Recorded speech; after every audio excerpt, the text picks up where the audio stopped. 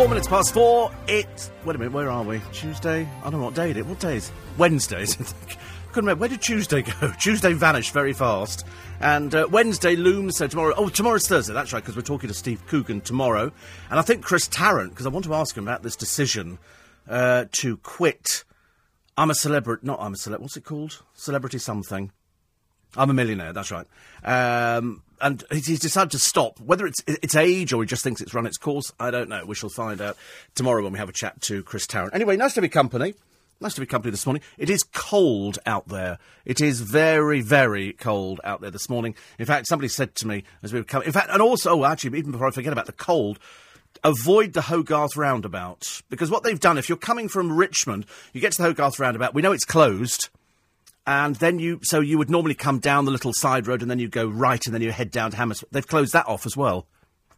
They've closed that off. So you then have to go left as if you're now heading up to the M4. It's a right pain, it really is. And then we had to do a right, and then come back through Hammersmith and Chiswick and Hammersmith, and then connect back onto the bottom of it there. But it's very inconvenient. There's nobody working. I don't see anybody working on the thing at all, which is very, very annoying. Anyway, aside from that, I shall pass on your things to Duncan, which is nice.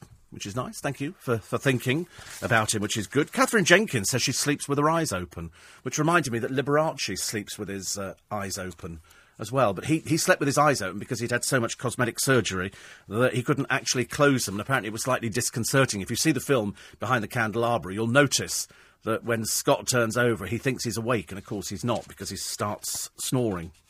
I love the telly teacher who has revealed he faces a giant death trap at work.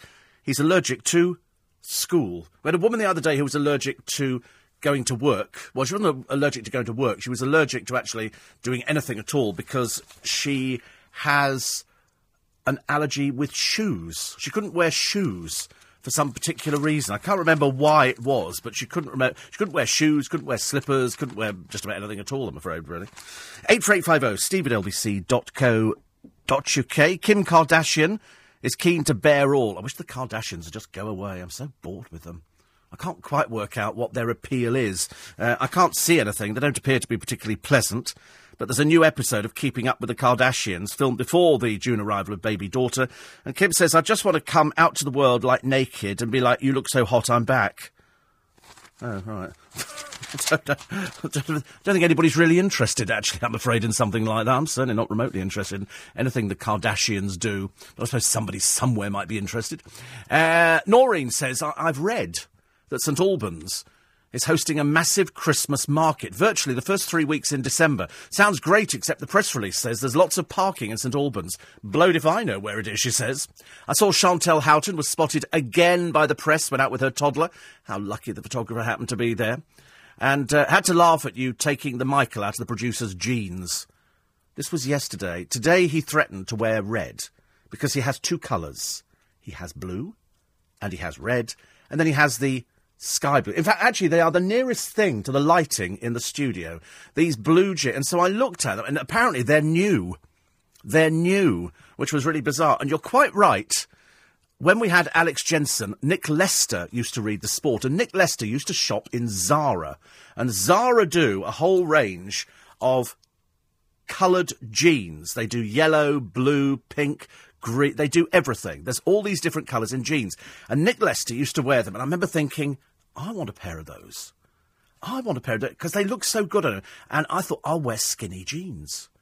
So I went to Zara in Kingston, and I'm browsing through, and I'm looking. I saw the jeans straight away, because Nick Lester was wearing them. I thought, I like those. I didn't like the blue ones he had on yesterday. I mean, there was something about it didn't go with any of the rest of the outfit. You know, either you're going to dress up like somebody off Peppa Pig, or you're not going to bother at all and look like half a Zippo circus, but only, you know, from waist downwards. So I go to Zara, and I look at all these jeans, and I thought, I'll buy them. Well, do you know, they don't do my size waist. I'm considered a bit too fat for Zara. They only go up... Well, they went up, I think, to a 34. Well, there's no way under God's earth am I ever going to get a size 34 on at all. It's very nice if you're a skinny Mary, but I'm not. I'm a hefty hideaway, so there's no chance of me putting them on. I was quite disappointed. I went home thinking, perhaps they just don't make them yet, but if I push them, they might make them. No, they don't make them, I'm afraid. So you're quite right. It was lovely to hear your producer speak on the extra, says Noreen. Yes, I'm trying to curtail. The trouble is I don't want to build up the part. You know, because he's taking bookings for pantomime and stuff like that now, and voice. And I think what he's doing, I think he's making a voice track tape so that he can then sort of say to the manager, listen, when Steve goes away, I could do the show. And to be honest with you, I mean, I'm not over keen. I'm not over keen. He's not here for Christmas. He's going away to go and sit in a paddy field or something in Malaysia, which he's quite looking forward to. But actually, I've got another friend who does that, who's a television actor, and he likes going out there and going native. He wears, not a sari, like a male version of a sari. He said, and I just sit in the middle of a paddy field on a house on stilts. He said, I absolutely love it. So anyway, so you might hear him speak a little bit later on. I had a bit of a contretemps this morning with the mince pies. I don't want to make such a big issue about it. But I bought in the mince pies, which they've raved about this year as being the Christmas mince pies. They're made by Heston Blumenthal, and they're spiced mince pies with orange. And so Rupert Barty's eaten two, and I haven't had one this morning. Mainly because I don't feel 100%. I might all of a sudden keel over this morning, so just be warned. Just in case it goes very quiet, I might just sort of keel over. And I looked at them, but it's only recently... I only looked at this particular box of mince pies because it said, comes with the dusting sugar, this orange or tangerine dusting sugar, which I'd never noticed before. So we empty out the box and blow me down, there it is. So you dust them with this thing, and then Duncan said to me, oh, it's fantastic, it's got orange peel and everything. And they don't look like mince pies, they just look like something from Victorian times, which is lovely. Now, Dawn told me about James Arthur. She sent this in the other day, and he's got to number 2, which is good news. But the papers have said not good news, because they were expecting him to be number 1, but he didn't make number 1. It's called You're Nobody Till Somebody Loves You. Next couple of weeks, interesting. Matt Cardle has got his album out. I heard a single off Matt Cardle's album the other day. It's very good, but I raved over the last album. And so Dawn has pre-ordered both of them. She said, hope you had a good weekend and the weather didn't cause too much trouble. It didn't, but I did notice yesterday there was a few trees down around our way. And that was about the only thing that I noticed yesterday. I didn't notice anything else. Did I watch any television? No, I went to pick the car up yesterday. I've got to go and collect a friend of mine from the airport, and there's no way that I would have got her and her luggage into the little tiny car that they gave me. Nice though it was. You know, a friend of mine said, why don't you buy one of these little cars as well? So when you come into town, it's easy to park. And I'm thinking about it. I'm thinking, do I want to buy a little car to go alongside the big car? And I thought, I might treat myself to a little car as well. Have to be a little cheap car, like a little smart car or something like that, so that you can park it. Because we went to the Magic Circle Dealers Day on Saturday, which was up in Holborn. It was dead easy to park the car. I mean, it was absolutely dead easy to park the car. So I was quite pleased, actually. Quite pleased. 84850 steve@lbc.co.uk. I got one in from Daisy, who says, I love your programme. I really like the old movies, but I'm trying to find a copy of a 1999 Unexpected Mrs. Polyfax with Angela Lansbury. Have you tried... I've never even heard of it, actually. Never even heard of it. It's obviously an old VHS and transferred to DVD. Have you tried Amazon.com? Because Amazon.com is the American version, and they do a load of films over there that you can't get here. In fact, if you've got a machine that plays all the different regions, then it's well worth going to Amazon.com. That might be the one for you, I think. So try it. And that's the only thing. I've never even heard of the film Unexpected Mrs. Polyfax. Ever heard of it? With Angela Lansbury. It's only 1999, so it's not that long ago. Can we try? We're going to see if we can find it. Actually, we're going to have a quick look now. Producer's put his best fingers on the keyboard, so that's at least a start. At least he's not wearing those ghastly trousers. Oh, we found it quite quickly, actually. We found it very quickly. And 1999. But can we buy it? Can you buy the thing? Wait a minute. Wait a minute. We might. We might be getting near. We might be getting near. We found it. Yeah, we found it to rental from Blockbuster. But that's not much use, is it? Because I think Blockbuster's just gone under again. Mind you, perhaps they'll have an old copy. Perhaps they'll have an old copy that they can rent or buy on DVD. But is it on Amazon? Oh. It's obviously a book, isn't it, I suspect? So we're hunting for it, but so far not having too much luck, I'm afraid. Nice to see the people on the television this morning all wearing their poppies correctly. We got a bit worried about that the other day, didn't we? Catherine Jenkins is, by Jove, out with the celebrity chef Raymond Blanc.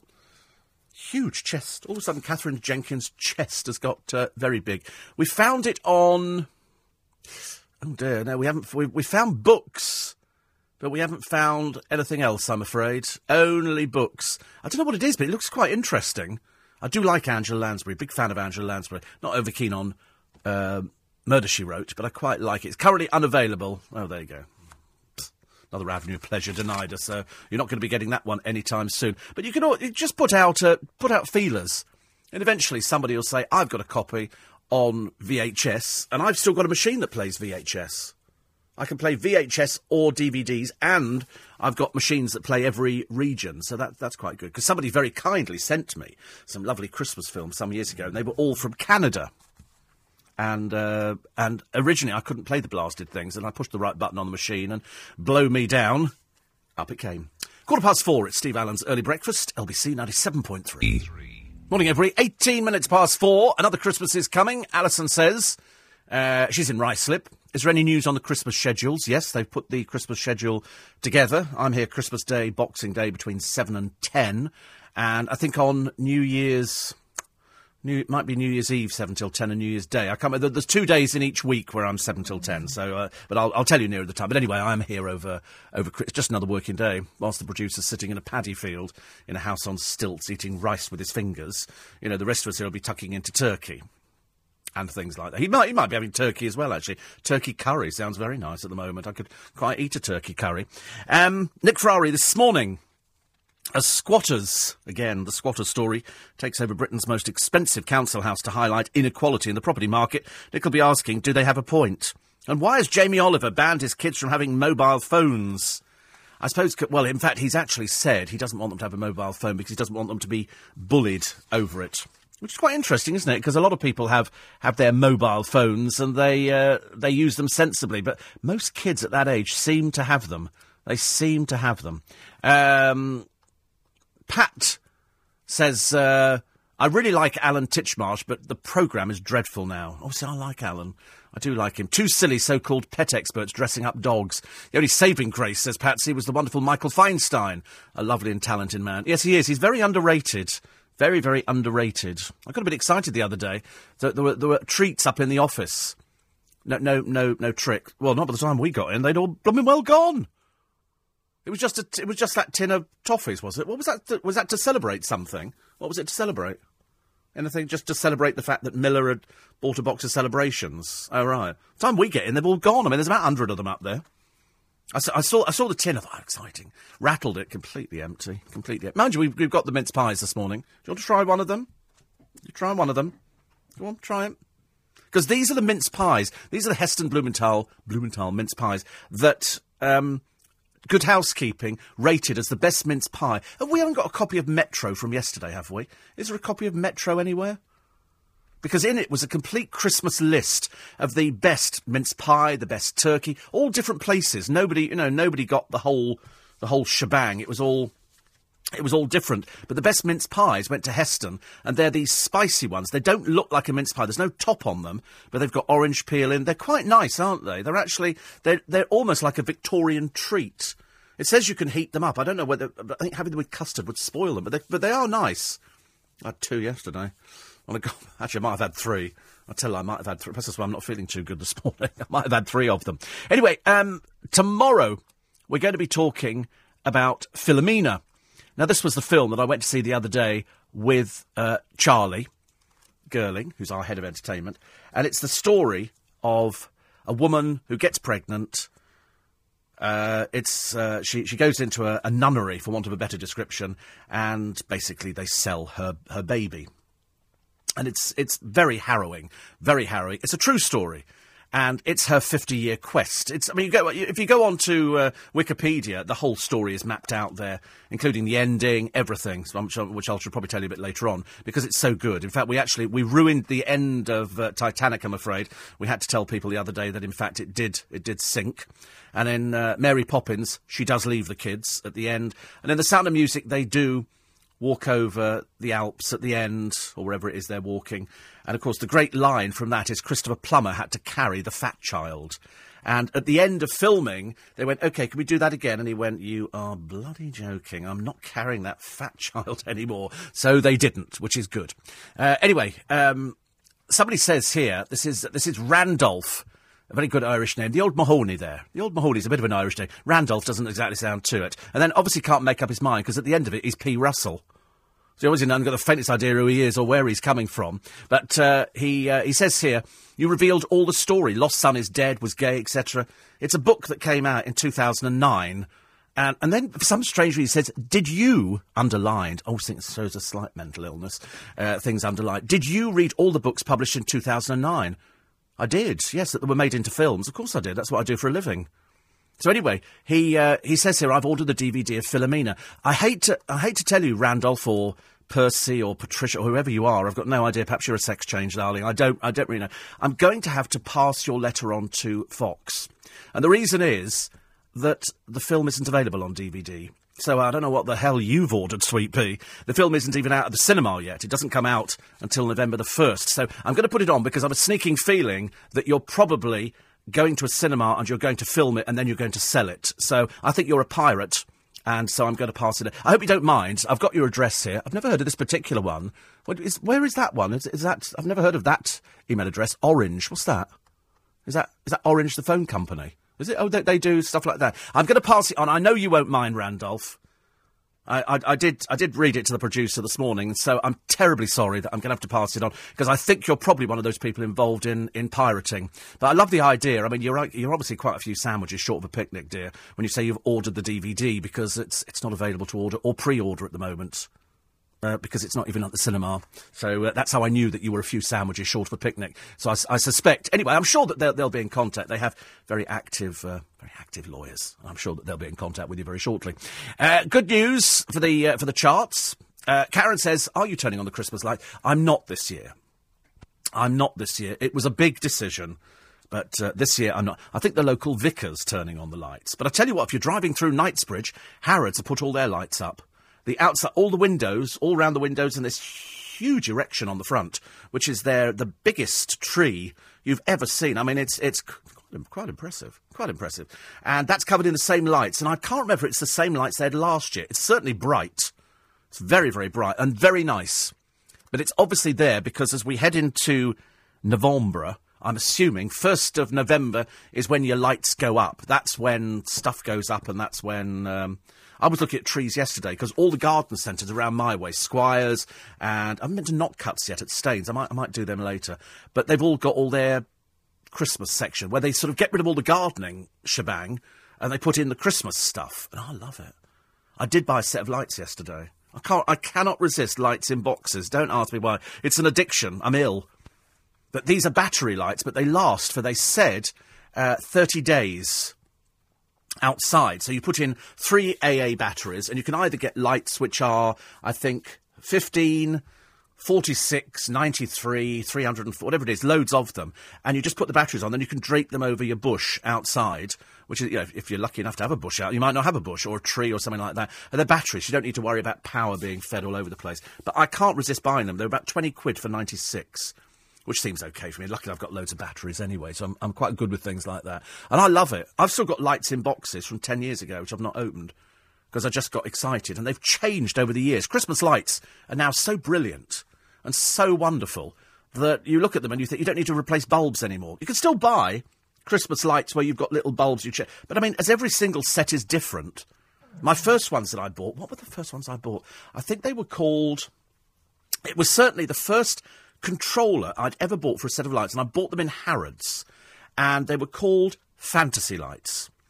And the fantasy was that you could plug in 5 sets of lights into the control box, and they were bulbs, little tiny bulbs, obviously, and you could have them chasing. They did different colours. It was so I bought the 5 sets of lights and the box. The whole thing came in at £100 or something. I can't remember what it was. It was years ago, and then gradually the bulbs got broken, and I had difficulty finding them. Then I found a company in Devon who supplied the bulbs because they were 4B or something, whatever it was. And so I did them. And then the last I heard of them, they were stuck under the bed in a box. Haven't used them for years because now everybody uses these little bulbs, which are the LEDs, so they don't run out. And I've now got LEDs that change colour, 3 different colours in the one LED. So it goes from red to blue to green and then back to red again. Terribly boring. Because I quite like white and red. And blue lights, I think, are really, really quite exciting, especially in the snow. So I've started buying the Christmas lights, and I know damn well I'm going to go back to the garden centre and buy some more of them. Because I want them in the car, and I'm not sure what the law is about having Christmas lights on the back shelf of your car. I looked at another car the other day. They're very keen for me to change mine. I'm not wild about changing it. But this other one is in blue. It's like a dark purpley kind of blue. And it's quite nice. It's got no side lights. It's just twin headlights on the front. But all the bits are chrome. So it's chrome on the front, chrome wheels, chrome door, quite clearly chrome door handles. But it does look particularly good, actually. And I was looking at it thinking, do I need to change the car for Christmas? And I'm thinking, it's quite nice. But it's also got a blind at the back. You push a button and a blind comes up over the back window. I've never seen that before. I was very excited. Very, very excited. Sorry to hear you having car problems, says Nick. No, it's all right now. It's had its service. I've had the wheels, whatever. I think they call refurbing. They refurb the alloys. He says, we took Lorraine's little Fiat 500 in for a service last Saturday. Whilst we were in the area, we decided to go shopping in Romford. Jumped on a bus to travel around 5 stops. I can't remember the last time I got on one. I said to Lorraine, it's got to be around £1. £2.40 it is now. It's awful, isn't it? It's like me paying to go to the cinema. I've got no idea. When I went to the cinema, it was 3 and 6pence. And you've got a good seat, and if you were lucky, you can have an ice cream or a mivvy or something like that. Now it's like £15 to go to the cinema, so I don't go to the cinema that often. I go to all the previews because it's free, and they give you croissant, orange juice. Well, I don't drink the orange juice because that would kill me, so I don't even have the croissant now.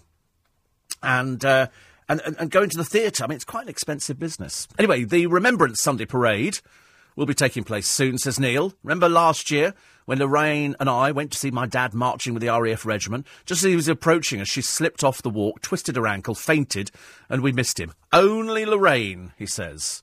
Anyway, he's been asked to go up to Whitehall again, and I've told her no climbing. No climbing. 84850, steve at lbc.co.uk. Thank you for the last bit as well, which is quite nice. It's never been released on DVD, this film. This is the unexpected Mrs. Polyfax. It turns out she's an ordinary woman, as I remember the story a second ago, and she inadvertently joins the CIA or something. So it's a bit of her sleuthing again. Never been released, but from time to time it gets shown on Turner Classic Movies, which I am aware of. It says, I had a quick look. It isn't on next month, and I can't search beyond that, but hopefully it will be shown beyond the next 6 months. Thank you, Steve, very much indeed. Somebody might even have a copy of it. You never know. Somebody might have a copy, and they might sort of, run one off for her. It sounds they were all different books, I've realised. They were a bit like the Mary Poppins. Mary Poppins in the park, Mary Poppins in the kitchen, Mary Poppins goes out shopping, all that usual kind of stuff. And then it all got amalgamated into the one film. And so for the film on that one, Steve, which is Mrs. Polyfax, it's all the books combined into one thing. It sounds like a forerunner, really, to Murder, She Wrote. Anyway, if you just joined us, it's Steve Allen's Early Breakfast. It's LBC 97.3, and the time now is 4:30. Morning, everybody, 29 minutes to 5. You think, what, Sunday, do you? Oh, all right. Let's have a quick check, actually. 10th of... I don't know what it is now. I can't blasted well read this. What day of the week do you think it is? Sunday. Oh, right. Oh, yes, that'd be nice, actually. I could do... Thank you. I'm talking to myself there. Spend most of my life having conversations by myself. Anyway, it's nice to have your company this morning. It's LBC 97.3. The answer is yes. Yes, thank you very much indeed. Barbara's in Barbados. She says, I'm so glad I missed the storms in London. Temperature here, 29 degrees at the moment. And the evenings are 23, which makes for fab evenings by the pool sipping champagne. Love to darling Noreen. Her trip to Blackpool sounded such fun. I remember all change at Crewe. Babs has got the Bentley Continental. I might change it. I don't know. Should I change the car for Christmas? I don't know. I'm not too sure. Anyway, enjoy yourself in Barbados. Barbara. I'm sure it's absolutely wonderful. Absolutely wonderful. On the subject of poppies, we were talking poppies the other day, and Austin Reed have pinned poppies onto all the clothes, says Mavis, being shown in their window displays. My son saw it at Blue Water and wrote to the management congratulating them on the gesture. They wrote back immediately saying it was the same in all their branches this year and was a corporate decision. I hope other companies follow suit, if not this year, then think about it for the future. Go on, Cordings, you do the next one. You do that. You've got absolutely the right windows for putting poppies on all the... I think everybody should do that. Don't you think that'd be a brilliant idea? What a brilliant idea. I like that one, Mavis, a lot. I'm going for that one. So I'm going to insist that Cordings do it on all their coats and jackets in the window. And perhaps they should do it at every department store. Everybody should do it. It's such a nice gesture. Although, actually, I spoke to people yesterday who said that they weren't going to be buying poppies because they didn't agree with it and said we should let the past remain in the past. I thought, well, that's quite nice. But on the other hand, I'd rather kind of remember what people did. I don't exactly know what everybody did, but you have to sort of lump them all together, don't you, in one big bag, I think. 84850, Towie's on tonight. OK, great. Jonathan, the wheels turned out very well, indeed. Not Cuts do have their Christmas shop open, says Alan. I was there on Sunday. I'm amazed how fast they get these Christmas displays in. So I went to Adrian Hall. Haven't been to Not Cuts yet, and I did go to Squires, and they've got all their Christmas stuff in. The trouble is, do you really want a Father Christmas that stands about 2 foot tall, buy one, get one free? I'm not sure. I like all the lights, and I love the Christmas villages. You know, when they do these little models, and they rotate, or they do things like that. I love those. I love things like that. That really... If I had enough room, and I had a big loft, which you could convert with a railway, I'd have literally snow-capped mountains, I'd have the little village which I'd have the whole caboodle. I'd have the whole caboodle. I love stuff like that. I think it's absolutely brilliant. Sad, isn't it? The stuff that amuses us as you get a little bit older. Not that I'm that old. Lots of people saying the other day, I was reading some bits in the paper as I was going home about haunted houses. And I always think, whenever they say, is this the most haunted pub, the most haunted bed and breakfast, I always think you're doing it because business is rubbish. And you're trying to get people in, because there are those people who say, "Ooh, could I spend the night in a haunted house?" I really couldn't care less, to be honest. I don't believe in anything like that. I mean, in this building, I should imagine, because I told you on this site years and years ago used to be 2 houses, and one of them was a doctor who used to take in dead bodies. So, people used to, because that's the only way that they could work out how things sort of functioned in the body. And so that was on this site, but I'd love to clip my fingers and go back sort of 200 years or something like that. That must be absolutely fascinating. Absolutely fascinating. We all got annoyed yesterday hearing about Sharon Shoesmith's payment. Apparently she asked for more, according to one of the papers. According to the Mail today, she asked for $1.5 million. I'm sorry, I find it leaves, as a number of people have said, a rather bitter taste. Even Ed Ball said it does leave a taste in your mouth that somebody, at the end of the day, the failings of that department led to the death of a child, and you can't bring that child back. All right, so it might make it difficult for her to get a job, but frankly, I couldn't give a stuff. I look at it as blood money. I see it absolutely terrible. And she asked for $1.5 million. It really annoys me, I'm afraid. Nicole Scherzinger apparently is getting too much sausage at the moment. It's a story in the paper today, and apparently she eats sausages. And she loves a Greggs sausage roll. I don't know. There's a place down at Waterloo Station. They do sausage rolls there. And I'd like to find out what the ingredients are in the middle, because I think it's sawdust. Because it certainly doesn't taste like sausage meat at all. And I reckon, because of the price they are, I reckon they're sort of cheap rubbish. Cheap rubbish. But she likes it. And so the baker has sent hundreds to the studios in North London to keep her satisfied. Well, how many do you think she can eat? She only eat one at a time. But apparently the X Factor bosses stopped them. They insisted gifts of hot food could not be touched because of health and safety rules. Yes, I mean, absolutely. If food's sent in, you don't just sort of start handing it round like that. And also, to be honest with you, Greggs, slap on the wrist for you. Couldn't you have donated it to a homeless charity? Wouldn't that have been better? As opposed to some overpaid, no, she's not overweight, but overpaid celebrity from America. Couldn't you have given it to a homeless charity? So they've sent hundreds of these things in. Apparently last night an X Factor source said, we did have a sausage roll delivery, but it's a mystery where it ended up. However, Greggs did give us donuts, which everybody liked. Have you thought of the homeless charities? They really, there's people sitting on the street now, could just go a donut. We had donuts sent in here the other week, actually, which were quite nice. They came in from Waitrose, which I think were their version of the ones that Greg's copied from America, which is quite nice. I didn't have one because they looked like they were an accident just waiting to happen as far as I was concerned. Terrible. Take a ride, says Diana, down to Chessington.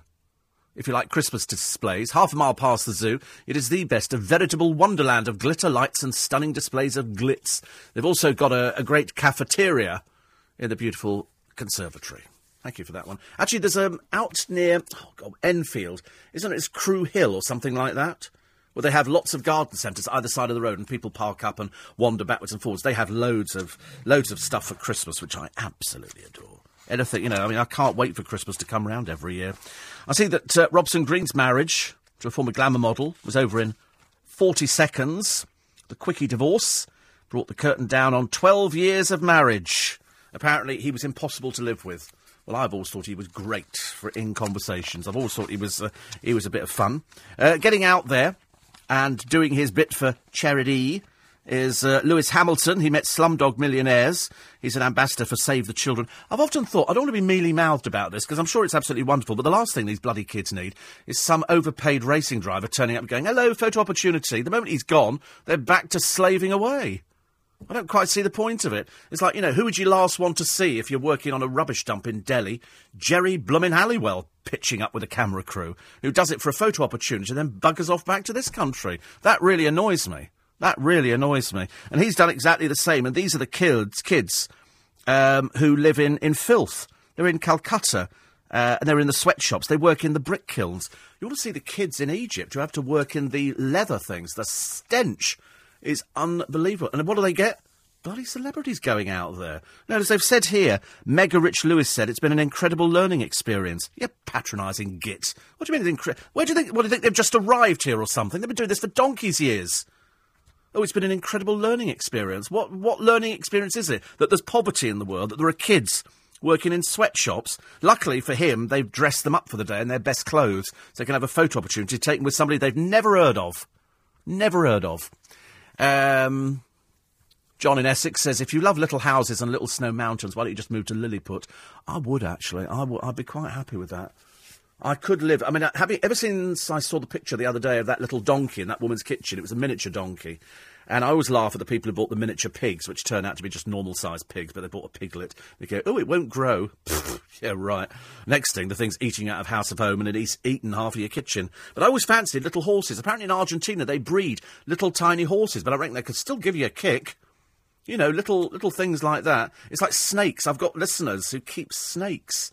And I couldn't get excited about a snake. You can never get friendly with a snake. I always remember that horrible picture in the paper of the bloke who was holding his snake, and I don't know what it was, a crake or something, whatever it was, and he sort of went like that, poked his tongue out, and the snake went and clamped its fangs, so it's then anchored through his tongue.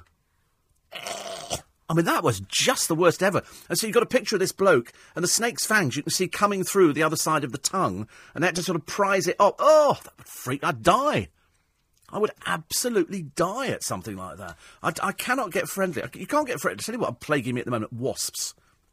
They're coming to the end of their season, and they're just blooming annoying. And so, talking to John the other day in Paul Cooper's shop, there was this wasp, again, we're hitting it. And of course, wasps, I think if you're frightened of wasps, you give off some sort of pheromone. I think there is something that you give off which means that they're attracted to it, which makes it even more frightening. And I hate things like that. So, you can run up the shop and the blasted thing still follows you. So I never like anything like that at all. But the idea of keeping... You see, dogs, I think, are nice. I saw a woman the other day with a huge Alsatian, which was the hairiest Alsatian I've ever seen. And I think, what would be the most sensible pet to have? I couldn't think... if you were going to have a pet, sometimes I think, perhaps like a bunny rabbit. And then I think, my brother had rabbits, and then one went blind. Sorry, goldfish. No, you see, I've looked at they've got goldfish in one of the corridors we walked through.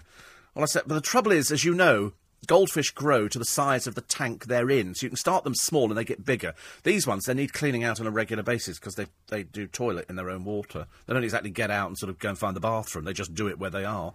And so consequently, the water's got a bit muddy and dirty, and I think, oof, okay. So goldfish, not very exciting. I bought my brother an aquarium once. We went round a garden centre and he saw an aquarium, and being sort of him, eyes light up like saucepans. And he said, oh, no, so I'll buy you an aquarium. So we bought this aquarium. He takes it, he buys the fish as well, without realising that you've really got to be careful with the fish, because he put bigger fish in and they ate all the little fish. They must have thought it was like a McDonald's takeaway or something. And then it took him ages to get the water right and the balance, and then he found the right fish, and that was that. And then I think he left it in one of his houses, because he certainly doesn't have it at the moment. So now when I buy things that I've got no room for, I have a look at them, I think, that's nice. And then I sort of take them down and pass them on to him. Thinks I'm mad, I'm afraid. Van Haig's in Where is a Must at Christmas, says Ian in Harlow. Yes, I agree. And Kevin the Milkman says, how could Sharon Shoesmith even think of compensation? The rest of us would resign in shame. How can she be so heartless? What with short sentences for his murderers, poor baby Peter's not had any justice. Makes me bloody angry. Makes me worse than that, I'm afraid. Makes me worse than that. I just can't understand how... I remember, when baby Peter died, and he certainly wasn't the first. He certainly wasn't the first, I'm afraid. And he probably won't be the last either. They'll either get murdered or something happens, or they've got vile parents. You see them on the television all the time. These people trying to justify, they shook a baby to death. You think, these poor little things, they never had a chance. And then you get somebody like... you've got somebody like Sharon Shoesmith, who sort of, wants compensation. It was hilarious, that they even considered it. I'd have gone, no, get out now, I'm afraid. Just dreadful. Another one saying here, 84850, Christmas lights in your car are not legal. Well, I'm putting them in there, so, do you? I couldn't care less, I'm going to put them in anyway. They put them in lorries. Lorries drive down the motorway with Christmas lights. They've got little Christmas trees at the front, so I'm putting them in. I think that's quite a good idea, actually. In fact, the more I actually put them in, the happier I'm going to be. Steve's from the Jewellery Channel, driving in to do the early shift. He says, no tanzanite this morning. You know how rare it is. It is very rare. Actually, I did laugh the other day. We were talking about that fat bird who was on the Strictly Come Dancing, the old Vanessa Foltz. And somebody was saying, oh, you're always so rude about her. And I thought, well, why aren't you listening to her? And the answer is, nobody is. That's why. I thought it was so funny, actually, that they wouldn't be listening to her, they'd be listening to me. And the answer is, that's why everybody is listening to this programme. Because it's 4:45. I always laugh when I get people from the Jewellery Channel writing in on their way into work, because I think it's hilarious. And Steve Milne normally does the roulette wheel, where he stands there and tries to look interesting as somebody else goes, we're throwing it from number 13 today. This wheel whizzes off. I mean, it's a pile of old pants. Anyway, it turns out his claim to fame is he's done the Sugar Puffs advert, which I think is quite funny, actually, Steve. But we don't want any more of that rubbish tanzanite. And try not to express too much surprise when they go, it's going lower, because it generally does. He's studied performing arts. He's Australian, and he's featured in Lord of the Rings. There's probably a joke there somewhere, I should imagine. But he's interested in corporate. Oh, God, he's interested in radio. Oh, dear, we don't want anything like that this morning. But he says, I've live and pre-recorded TV experience as a TV presenter. And perform nude, only professionally, apparently. So there you go. If you'd like to send that picture in, Steve, we'll be more than happy to put it up on the Twitter site. But then, if you could sum up his looks and aesthetic in 3 words, it says here, what would it be? And his 3 words are fabulous, fabulous, fabulous. He says, the question is, who's your ultimate style icon? I don't have any particular icon, but I'm always trying to be up to date with the latest style. You're quite right, not always succeeding. And any embarrassing on-screen moments? I should imagine most of them, don't you think? I mean, and you do what? I do a roulette wheel, and then I sell tanzanite. It's hard. What did we find the other... We found somebody very funny the other day, Steve. We found a cage fighter called Graham. Was it Graham? And we thought this was the funniest thing ever. Somebody wrote in saying, I'm a cage fighter, and he also watched car crashes on YouTube. He was another one short of a picnic, I'm afraid. Quite a few sandwiches. And he was a cage fighter called Graham. We'd never heard of anything so camp in our entire life, which we thought was just very funny. Very, very funny. Anyway, hope you have a nice shift today. I'm sure you will.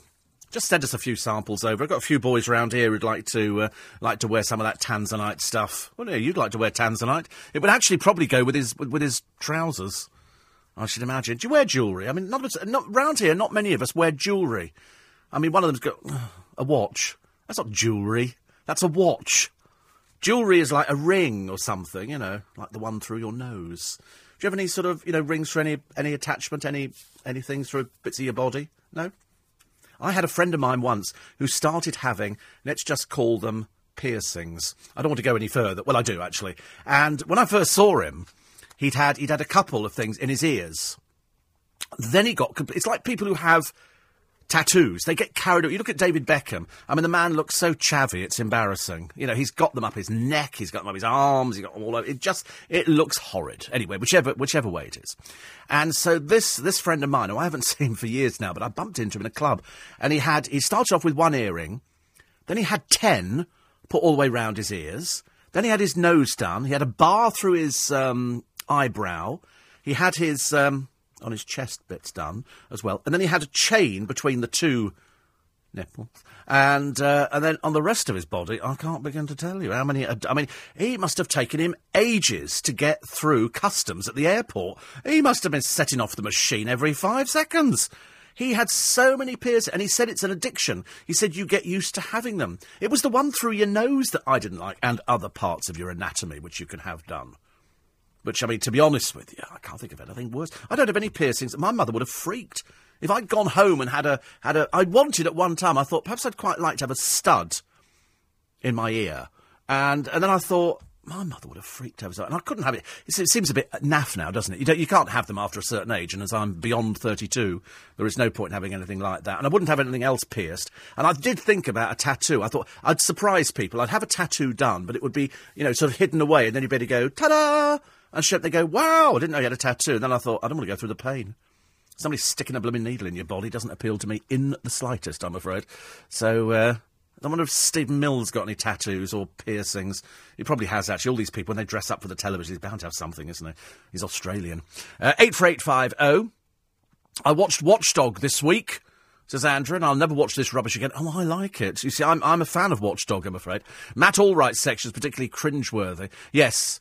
I mean, what he does, and he's not particularly brilliant. I like the end result, but it's the faffing around. He used to do it with that motorcyclist bloke who got done for benefit fraud, so they kicked him off the programme. And so he'd go round and expose people, and I quite like that. Somebody sitting in a house, little old lady pretending to be little old lady, trying to expose people who are cheating her, and then Matt Allwright pops through. It's the cringeworthy bit at the beginning. Just get round and do the bloody thing. Don't start messing around with it. And, it should be, as Andrew says, a straight consumer programme without all the verbal garbage and the skits and the puns and everything else. Anne Robinson, he says, is an appalling inquisitor and comes across as aggressive. Well, I think she's actually quite good when she gets her teeth into something. I think she's actually quite good. So I'm a bit of a fan. I like it because it's all scripted. Everything's scripted for her. She can't do anything off the cuff, and I like that. I think that's actually quite a nice trait. I listened to a presenter on the radio the other day. I can't tell you which station I was listening to. And they came across as so patronising. Oh, today we're going to be talking... Oh, it's horrible. It really was horrible. Nothing round here, I tell you. None the like of anything on this station. Much, much better. Fingers crossed, says Julie, you're doing the Christmas switch on in Twickenham. I'm not doing the Christmas switch on in Twickenham this year. I am not doing it this year. Probably next year. Well, if they ask me next year, I don't know. Somebody else said, have you been to the Van Hague nursery? Yes. We've taken the godchildren there. And I've been there with my brother, and I've been on the miniature railway. I like a miniature railway, which is very nice. Cheese or Marmite, Steve? Both. Both. Cheese and... Not together. Although I'm told you can put Marmite on toast and then cheese on the top of it. I prefer Thousand Island dressing. I know it's a bit of a bizarre thing. Or failing that, I put Hellman's real mayonnaise with just about... Good God, I never know what on earth's that. Oh, it's another calendar. It's a half-naked calendar. Well, in fact, it's a fully naked calendar from the lads from Warwick University, who are raising money, surprisingly, for organisations fighting gay hate. It's the 5th year that they've done it. Their fans have included John Barrowman and Stephen Fry. Well, of course, they're both gay. Of course they're going to be going for blokes taking their clothes off. So it's the rowing hunks, they say. Interesting. I've seen, actually, that another celebrity's restaurants have gone bust. This is, is it Jamie Carragher, who's a footballer? His 2 restaurants have gone bust. Debts of nearly 1.2 million. He was part owner of these places, and He's owed, apparently, £102,000 as a result of the failure. Most of the debts were owed to the parent company, the Flanagan Group. The MD says we put a lot into the business. He blamed Cafe Sports England problems on too much city centre competition. Well, there just is, isn't there? I mean, the one thing that we have round our way, and you probably got it round your way as well, is hairdressers. They're all over the place. Anybody can set up a hairdresser's. I thought I might set one up myself. Not actually cutting hair, but if I got the premises, stuck in 2 chairs, you just employ a couple of girls at £250 a week, and they cut hair, and then you sit back and take the money in. I could be a celebrity hairdresser, couldn't I? I'm sure I could find some nice Polish girls. What if Kasia would come and work for me? She might want to come and work for me, I don't know. Interesting. Finally got the hospital results back, says poor old John. He's had this myocardial perfusion scan or something like that. He said the hospital had sent them to my old doctor's surgery that I moved from 5 years ago. Anyway, arteries all clear. I don't have angina or need stents. But he said now I'll have to go for more tests because I'm getting pains in my chest. Actually, I felt very ill over the past 3 or 4 days. Not 100%. Not, you know, I know when I'm firing on every cylinder, and it might sound as I'm firing on every cylinder, and believe me, I can get fired up quite easily. But I did say to a friend of mine the other day, I said, I think I might need some more stents. I've just got a feeling a hospital appointment is looming. I don't know why. 84850 steve@lbc.co.uk. He took the wife to Paris. It's very expensive. I've been to Paris recently. Oh, my God. And also the French. Phew, horrible people. Can't bear them. Garlic on everything. But so expensive. It is so expensive in Paris. Even a cup of coffee. We were looking at a burger. What did we find? It was just a roadside place. It was like €27 for a burger. It was so expensive. All we had some croque monsieur. Just ham and cheese toasty. I don't know why they just call it all this posh fancy name, you know, croque monsieur. No, it's ham and cheese toasty. We had, I think, 3 of those, and I think we had 2 portions of chips and we had some drinks, and it was not far short of £40. Whatever it was a blooming lot of money. A blooming lot of money. So we decided Paris. It's nice to go there. I do like it. Young Shirley Teese has written, she says, every year we get this story about people refusing to buy poppies because it glorifies the past. It's nothing to do with glorifying the past. The British Legion was set up after World War I to help soldiers who'd been wounded in that war. It's been going ever since, and not only do they help wounded soldiers, but they offer all sorts of support. At one time they had a retirement home for soldiers and their families. Think of the number of wars and conflicts since 1945 and the number of soldiers who've been maimed for life. I know you say to somebody, tell you what, I'll give you £10,000, but I'm going to cut off both your arms and one of your legs. How do you feel about that? And you'd be going, I don't think so. The core work of the Legion is help and support. There's the famous Star and Garter home at Richmond Hill. You know, they're selling it, though. They're actually taking all the people out. And I spoke to somebody from there a short while ago. They're going to turn it into luxury apartments. I'm horrified, of course, absolutely horrified. But anyway, I mean, it is there, and, you know, you've got Help for Heroes, and they do a lot. I've met many of these boys now at charity events down at the Lady Rattlings, and it's heartbreaking. It is absolutely heartbreaking. You know, I defy anybody. I cry at the drop of a hat, you know me, it's terrible. But she says they're a wonderful organisation which doesn't seek to glorify war. Instead, it helps those who fought in wars and paid the price. They've also been running social clubs which ex-soldiers can join. Sadly, our local one in Crouch End closed down a couple of years ago due to lack of support. Muswell Hill still seems to be going strong. Buying a poppy helps all those young men who've been seriously wounded in every conflict in 20th century and continue to do so. So we're not glorifying the past when we wear a poppy. You should absolutely wear one. I mean, I'm not saying, you know, you don't have to wear one, but it's a nice thing to do. You know, we give, you know, in respect of those who gave the ultimate sacrifice. I don't need to explain it to 99.9% of you, because you know exactly how it works. It's terrible. I just lost track of the amount of bodies that were coming back and the funerals in Wootton Bassett. I mean, just absolutely terrible, really. It is terrible. Steve, I couldn't believe what I saw yesterday. A suspicious-looking woman gets on, parks the buggy with the baby in it, and went upstairs to sit down. Of course, years ago, you went upstairs, didn't you, Kelly, to have a cigarette? Can't do that with a blooming pram, can you? Have you noticed how young the mothers are getting on the buses now? And then sometimes they go, no, we've got too many on here, we can't take another pram on. Oh, room for a little one? No, I don't think so. You can get all the lights you need in Poundland shop, says Kevin. You are joking, aren't you? He says, I know, because I'm delivering these now. You get really good ones in the truck stops, but they're hugely overpriced. It's almost the law to have them in the windscreens. Lovely. He says, why will orange juice kill you? diabetic, I suppose. I haven't had orange juice for years. I love orange juice. Anything like that, kind of grapefruit juice. I'm denied all these horrible things. But luckily this morning, I've got a bottle of Highland Spring. Exciting as that. And coconut water, because I love coconut water. And I brought it in. I was going to give it to Chris Lowry, the weatherman. I thought, no, sod it, I'll drink it myself. Anyway, it's Wednesday morning in London town. It's Steve Allen's Early Breakfast News at 5. Kevin the Milkman says, celebrity hairdresser, Steve, you could be Mr. Stevie Weavy. Love it. Love it. I think it's quite a good idea, actually. I'm thinking it's either that or a fish and chip shop. I see that Asda have slashed the price of their petrol. Now down, unleaded, to 126.7 a litre. Absolutely unbelievable. Absolutely unbelievable. Daniel says, for the switch... Are you stupid or something? I've just said I'm not switching on the lights. It's a bit difficult to explain to the terminally dumb. No, I can't. I can't. OK, I'm not doing it this year. You can turn up if you like, but you'll be standing there watching the local vicar doing it, which is quite nice. Christmas lights on a Bentley, not a good look. Oh, I don't know. I think it's a very good look. It's a very, very good look. I like the idea of Asda, but the trouble is it's I can't use that petrol. I've got to use this sort of posh petrol. You know, the very expensive stuff. I don't know why. I don't know why. There's some bloke here, and he's one of these people.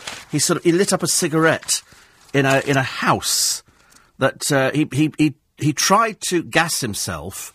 Okay, changed his mind and lit a cigarette up, and blew the flat up. His name's Michael McStay. He's quite clearly an idiot of the first order. It was like, remember that woman who was on the television? And we had a situation, and I can't remember for the life of me what it was, but it was to do with people stockpiling petrol.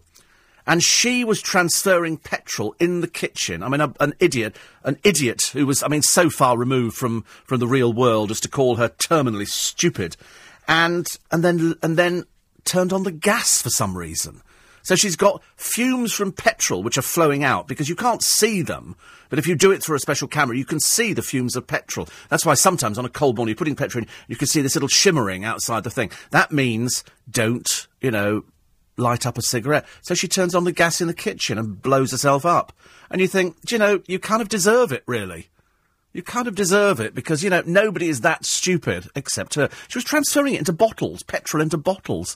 Really, really dumb, actually. Really, really dumb. Somebody wrote to me they're having a bit of a mare of a day today. Most people sort of get a bit worried because it's very early in the morning and they're kind of thinking, I need to get up and out of bed and get myself ready because now we've got the trains back to... Look at this woman on the television. Who's she? Wearing her poppy, set to what? 5 o'clock in the morning or something. Stupid woman. I get angry, I'm afraid. We got angry the other day about people wearing their poppies. It's the 11th hour of the 11th day of the 11th month. That's what it is. And so she's got it for 5 o'clock in the morning. Stupid woman. Does nobody tell them, or are they just dim? I get so angry. At least most of the newsreaders, of course, the best thing to do is buy the little metal poppy and just sort of put it on properly. So it's there. Look at that. Oh, that's really annoyed me now. I'm getting so angry watching this stupid woman from Washington who doesn't know how to wear a poppy. They wear them around the world. Does poppies go around? Do they go around the world? If you went through Marbella, would you see people wearing poppies? I don't know. If you've got friends out there, perhaps you should send them, I think, which would be lovely. 84850 steve@lbc.co.uk. Sue said, you mentioned your godchildren and Epping. Since the storm, been power cuts in Epping and Coopersale. No, they've not been affected in the slightest. Nope, nothing at all, I'm afraid. At the moment, my fridge and freezer is full of my daughter's food. Well, the only thing you have to remember is if the power goes off and you've got a freezer, don't open it. Leave it shut. It will stay like that. It will be fine. She's got no idea when the electricity will be coming back on. Well, yes, I read the other day, was it 600,000 homes were without the electricity, and many of them, they're obviously trying to get round to as many people as possible and try and sort it out as quickly as possible. But if you've got food in the freezer, don't open the freezer door, because it will start defrosting and you'll end up with a lot of water and a lot of mushy food that you've got to throw away. There's a millionaire's daughter here today. Why is it she's the most unattractive one I've ever seen? Her name's Jessica Kenaway. And she's got a house, well, her parents have got a house called Escott. I suspect, it's open to the public. Anyway, she had a party and people complained about the noise. They could hear it miles and miles away. So it's very interesting. I mean, the noise began at 10:30 on Saturday at this Grade 2 listed property, and they were banging out hits by Beyonce, the Arctic Monkeys, so it was obviously quite classy. And some woman from a village around a mile from the estate said the noise travelled about 3 miles away. She said, we all enjoy a party, but not that time of the blooming morning. I agree. So this millionaire's girl, this daughter, has had to apologise to the people. If you can hear it, it's got to be pretty bad, isn't it, if you can hear it that far away.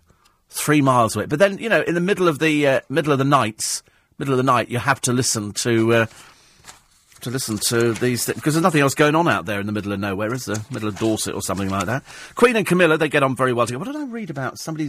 Was it Prince Harry's little bit has been invited up to Sandringham for Christmas this year? Poor old Sarah Ferguson. I'm not sure if she's going or if she's not. The Queen and Camilla seem to get on well. I suppose they would, really. She's known about her for ages and ages, and she seems to do most things, the Queen, that keep everybody happy. I think it's Prince Philip who puts his foot down about various people. He never liked Sarah Ferguson. Absolutely never liked her at all. I just, she was the least popular person in the royal family, and she's done her best to just irritate everybody, which is a shame. I'm sure she's very charming and very lovely, but they're just a bit of a naff family, aren't they? Her, Andrew, and the two girls. 84850. Always a nice selection of lights at Not Cuts, says Julie. Yeah, I love the Christmas lights, because what they do, they show them in the box and they put them on the wall in a display, and then you can do that. Excellent. Thank you very much indeed, Neil. It says, so you may be changing the car. If the old one needs a good home, I know the chromed version that you mentioned, it's lovely. He says, you only live once. What would yours be worth? Oh, I don't know. I don't know if tickets are available on the door, actually, for the Magic Circle show in December. You check on the website. If you go to the Magic Circle website, which is magiccircle.co.uk, okay, there should be some details on there. Lovely. Thank you very much indeed. What's another C ticket? C ticket. How nice. I like that idea. We like C tickets. Thank you very much. 84850, steve at lbc.co.uk. Anne Widdicombe today. Good Lord. Is she doing Panto this year? Probably somewhere. Tracy Kenny, she talks about. It's an old story. We did this one, seems weeks ago now. This is the woman whose benefit was withdrawn. And she gave up work 24 years ago. She's now 45 because she became allergic to shoes. I mean, she's a fat lardy. She doesn't do anything at all. She's now angry, says she can't work because she has to walk around barefoot. And Anne Widdicombe says, I do not doubt that Mrs. Kenny has a severe skin problem, but by her own admission, she can leave the house by using a mobility scooter, so she should be able to scoot to work. Over the years, she's been apparently too allergic to find gainful employment and has brought up 4 children. Not by any means a negligible undertaking. Her husband's a scaffolder, and her son's with the army in Afghanistan, so this isn't a feckless family, but she could have devised some home-based work. I saw a woman the other day. She parked in Twickenham, right next to Len Smith's. I was just coming out of the bank, and she parked, and I thought it's unusual. I didn't see a parking permit. She would have parking permits like every other place. And she sort of ran over the road to the charity shops. I looked on the windscreen. She only got a blasted disabled sticker on there. Quite clearly using it fraudulently. Because when they caught some people the other day on television, I mean, I was whooping with joy when they caught some people. And they stand there and blatantly lie, these people, because they know they're using it fraudulently. If you've got a disabled sticker, the person for whom it belongs to should be in the vehicle. You can't park and then go and collect them. You know, you can't go off and do your shopping without having them in there. They've got to be in the vehicle. This woman I did look. She had nobody in the vehicle. And I felt like sort of, you know, magicking myself into a policeman's uniform, waiting until she ran back over the road and go, excuse me, whose is this disabled sticker? Who does it belong to? And taking it away from her. Because there's so many of these people using them fraudulently. Anybody having trouble, says Neil, with the LBC app? I have. He said the sound keeps going off and you have to keep restarting it. I deleted it last night and reinstalled it. All is now okay. Yes, if in doubt, something doesn't work after either it's an app or anything like that, or if you've got problems with your phone, you know, if you've downloaded some new software to the phone, the idea is turn the phone off, leave it a couple of minutes, turn it back on again. And that way it works perfectly. Because I tried that the other day because there was one particular app that wasn't working on the phone, and now it works beautifully. I like my phone. Everybody hates my phone. I bought one of the cheaper phones, which has got the blue back. And everyone's going, ooh, a friend of mine said to me the other day, I really don't like it. I said, I really don't care. You like the colour? Of course you do. You got trousers, that colour. You could actually match your trousers with my phone. That's about as far as it goes, let me tell you. 84850 steve@lbc.co.uk. Somebody wrote to me the other day, there's a new coconut water that was coming out. And I think it's in a coconut, which has got the coconut meat in it, or whatever they call it. We used to scrape away the inside of a coconut. And I thought, that's quite nice. And then I read this thing the other day. Do you remember that poor man whose wife made him a coconut curry? And he died because he had an allergic reaction to coconut. And I suspect that most of you have probably got an allergic reaction to something. Nina Mishkov, years ago, went and had one of these tests where they found out she was allergic to washing powder. The washing powder that she was using in her machine, she was allergic to. But they do a test for everything. The more money you pay, the more things they will test you for, be it washing powder or medicines or makeup, anything like that, or soap. A lot of people are allergic to soap. I bump into a lot of people who are allergic to soap, mainly on the trains. It's lovely on the train at the moment. It's absolutely fantastic. No kids. They're all on half-term. It's the quietest I've ever seen. In fact, yesterday, the train was so quiet, you could have had the whole carriage to yourself. It was absolutely wonderful. It's absolutely wonderful. I was so excited. Anne Widdecombe talking, I don't know the pictures of it, some airbrushed woman. She said it was an odd analysis that Sir Alex Ferguson made when he criticised David Beckham for being more focused on his marriage than football. For he himself has been married to the same woman for 47 years, with whom he has 3 children. Somehow, I don't think he has managed that by putting goals first. The very idea that Anne Widdecombe can actually sort of converse about marriage. Funny she never married, isn't it? I kept thinking, I mean, would she make somebody a good wife? No, she wouldn't. She'd be that little bossy, short, fat woman who just drive you crackers, I should imagine. Drive you crackers. Interesting, but still drive you crackers, I'm afraid. Not so good. Social workers in Bristol. She talks about, we all got a story about social workers, haven't we? And they defied a court order requiring them to explain why a couple's children were being taken for adoption. It's unbelievable, she says, that any authority in the whole kingdom can take away children without giving an explanation. I thought about this the other day, strangely. Did they not, in one part of the country, and I can't remember where it was, it'll come to me in a moment, they started taking away children because the social workers claimed that the children were being abused by their parents. It turns out that they weren't. But they took a lot of children away from parents because they have that power, social workers, don't they? Most of them barking mad, of course. We've seen more mistakes from social workers than anybody else in the living world. And yet still they go round and take people's children away from them. A bit like the film Philomena, only that time it was evil nuns. 5:15. Certainly is. It's Wednesday morning in London town as we get to the end of October, just about. And then November, the lights have gone up at Harrods. So that's quite nice. We've sorted out the problems with the Hogarth roundabout. God, that was a nightmare this morning and yesterday. For all of you who had to sit in that never-ending it was just appalling. 2 lanes coming up to the Hogarth roundabout and then trying to filter. Oh, just terrible, honestly. The whole of London seems to be either roadworks or building, or they're putting up this, putting up that. And have you seen the lights in Regent Street? Is it Regent Street? Those bauble things hanging down. They're not even festive looking. Very disappointing. Very disappointing. Nick Ferrari and the team, after the news at 7 this morning, squatters have taken over Britain's most expensive council house to highlight inequality in the property market. Nick will be asking, do they have a point? And why has Jamie Oliver banned his kids from having mobile phones? And should there be a full inquiry into the energy market? Nick Ferrari and the team from 7. Louisa Peacock, the Daily Telegraph's deputy women's editor, is going to be looking through the papers this morning. And guess what they're all clamouring to join? The WI, the Women's Institute. Ever since the Great British Bake Off, loads of people. In fact, at Bristol's Bromley Heath, they had so many people who wanted to join, they nearly called in the police crowd control to help them cope. 350 women queued to join the WI. It's not all just about baking cakes, there's a lot more to it there. But because of the Great British Sewing Bee and everything else, you know, all of a sudden people have realised that you can join organisations as women and meet like-minded people. You can bake, you can do all these things. It's not just little old ladies doing a bit of pickle and some jam and stuff like that. It's way beyond that. It's way beyond that. And so there's one woman who set up her own WI branch. She says, many women I know don't do much for themselves, but instead do a lot for their kids, families, houses and work. But this is something where they can learn more. They can learn how to make a curry. They can sort the car out. They can make cocktails. It's a great opportunity. Women do this so much better than men. If this was men's, it would be a gay group. But if it's women, it's okay. So they can learn how to do cooking. How do you do that? Well, I do this. My mother used to bake Like lots of women of a certain age, they baked. In fact, even my friend Helena bakes. In fact, I know quite a lot of people who bake. But she didn't weigh anything out. She had loads of cookbooks, and she would make her own versions of the recipes, but never weighed anything. I don't even think we actually had a set of scales. I don't remember it. And yet always baked. Never ate an Indian meal, made her own version of a curry, like most British people did. It always involved banana and cucumber. I have no idea why. So you'd have this little lazy Susan in the middle of the table. Her mother would make this curry, which was quite nice. And it would always be chicken. I don't think we ever did anything else apart from chicken curry, because chicken was cheap. And then in the middle of the table, you'd have things cut up, so like a banana and cucumber and various other little bits to add to it. It's very exciting.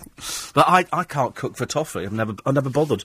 That's why Marks and Spencers and Waitrose were invented for people like me that can't cook, but I can reheat and ping. And that's about as exciting as it gets. Occasionally I will. I mean, what did I have yesterday? I had Chinese yesterday. I didn't make it. I just bought it and sort of shoved it in a pan and then sort of turned the heat up, and that was that. Not very exciting at all, really, when you think about it. But some people just adore cooking. They make cakes and things like that. And I've got friends who make, and some of them, absolutely, my mother used to be really good at cakes. Very, very good at cakes. I'm not, as I say, I wouldn't even know where to begin. I can't think of, when you go out there, I think Marks and Spencers the other day were doing, what were they doing? Mince pies. 2 boxes of mince pies for £2. Well, you can't make them for that price, can you? They're making millions and millions of them, so it's okay. 84850, steve@lbc.co.uk. Ian in Luton. He says, Mr. and Mrs. Meerkat, a.k.a. my mum and dad, tickets for your Magic Circle show have arrived. They're so looking forward to it. Oh, you'll love it. Close up, right under your noses. Oh, yes. There is an update available for the LBC app, says little Julie. So go to the website, lbc.co.uk. Can you use the disabled sticker if you park in a disabled parking space if you're collecting the person with you to whom the pass was issued, said Jamie. Yes. Yes. So in other words, if your person is at the doctor's surgery or something like that, then you park outside the doctor's surgery, you can use the disabled badge because you're getting them from it. What you can't do is leave them in the doctor's surgery, go off shopping and use the disabled badge for parking. That's what you can't do, I'm afraid. High heels, apparently. Now, we've often had an issue, ladies, with high heels. Apparently, researchers in China at Ningbo University have discovered that women running in high heels suffered a range of knee and hip strains, which could lead to long-term damage. Well, I mean, round here, they can't even walk in high heels. The amount of people that you see walking through Leicester Square in the early hours of the morning, holding their high heels, because they're just ridiculous. They're just absolutely ridiculous. You cannot do anything about it. You cannot walk. You cannot walk. There's a lovely picture in the paper today. It's headlined, Ringo's fans reunited. And it's a car that pulled alongside Ringo's Starr, and he took a picture. The band were on their first US tour, and so the Beatles drummer took this picture in 1964, and they've reunited them. They're all still alive, and here they all are from New Jersey, and they'd arrived back from seeing the Beatles at JFK. How imaginative, how lovely. The ladies look very, very good. The men have aged, as indeed do all men age, I'm afraid, over time. But I do love the story of a man here. I'm not sure whether I agree with him. His name is Angus McDonough. Makes him sound like a McDonald, doesn't it? But what he does is he sends letters all around the world with fake stamps on. He draws his own stamps and puts his own face on there, and he's got away with it for years. Many have his picture in the Queen's traditional side profile, but with a comic eye patch or a weird hat on or something like that. And strangely enough, he's never, ever meant to evade payments. He sent the Royal Mail a number of cheques to cover £200 in unpaid postage, but they were all returned. He says, I've got records of everything I've ever sent, so he's offered to pay, but they've sent it back. And it's strange enough, a Royal Mail spokesman said it was investigating. A spokeswoman warned, we would like to make it clear that it's a crime to create or use counterfeit stamps. Well, he's got away with it for years, and he's told you. But you're still dumb enough to turn down the money that he's sent you. I mean, how funny. I think that's quite clever. I think that shows great ingenuity, especially as he comes from Bridgewater in Somerset. He prints his designs on his own computer. He franks them himself. All stamps have a fake value of 50 cents 50C his own invented currency. So he just puts 50C on there. They're quite nice, and people just put them through. You'd think that the machines that sort of filter all this stuff would be able to stop it, but they don't. They don't, and so well done to him. And he's kept, literally, every time he's posted one, he's kept a record of every single thing. So he knows how much he owes. He sends off the cheques, and they then send it back to him. Isn't that absolutely unbelievable? I think it's fantastic.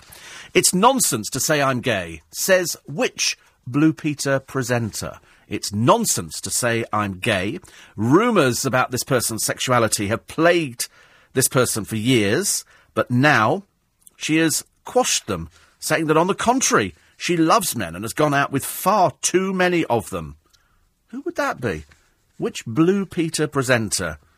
I'll tell you after the news. In fact, I'll tell you some of the people she's been out with.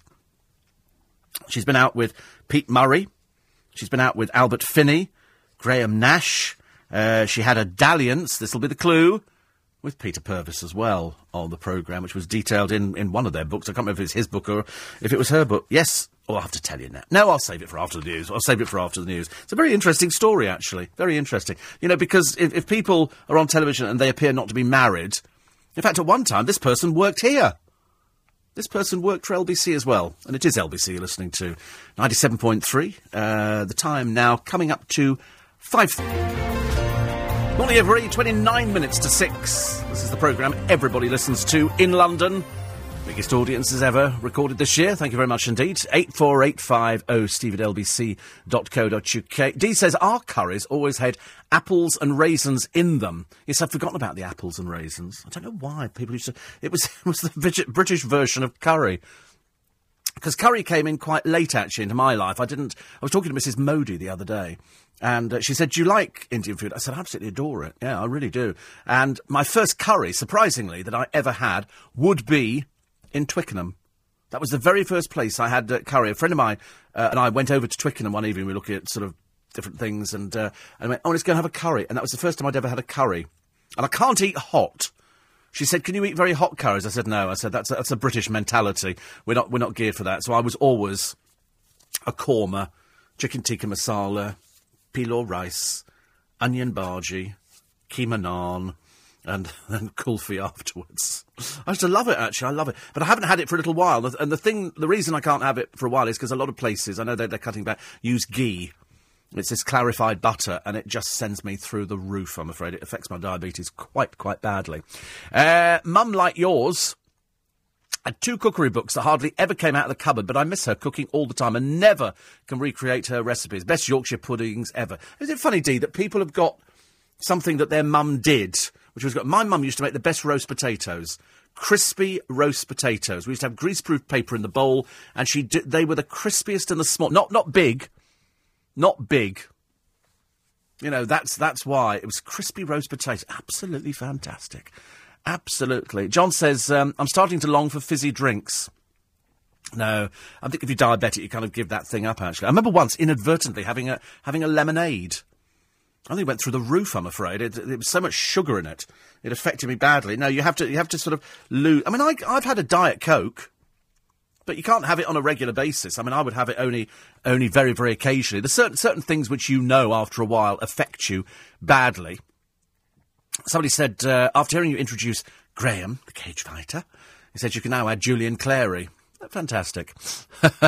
Yes, you're right. We have more and more things. I'm allergic to grapefruit as well.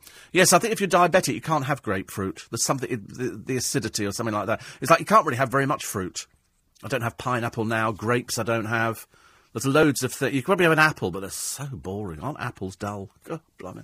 Get less excited about eating licorice. I like licorice as well. So who is the Blue Peter presenter? It says it's nonsense to say I'm gay. Yes, it's none other than Valerie Singleton.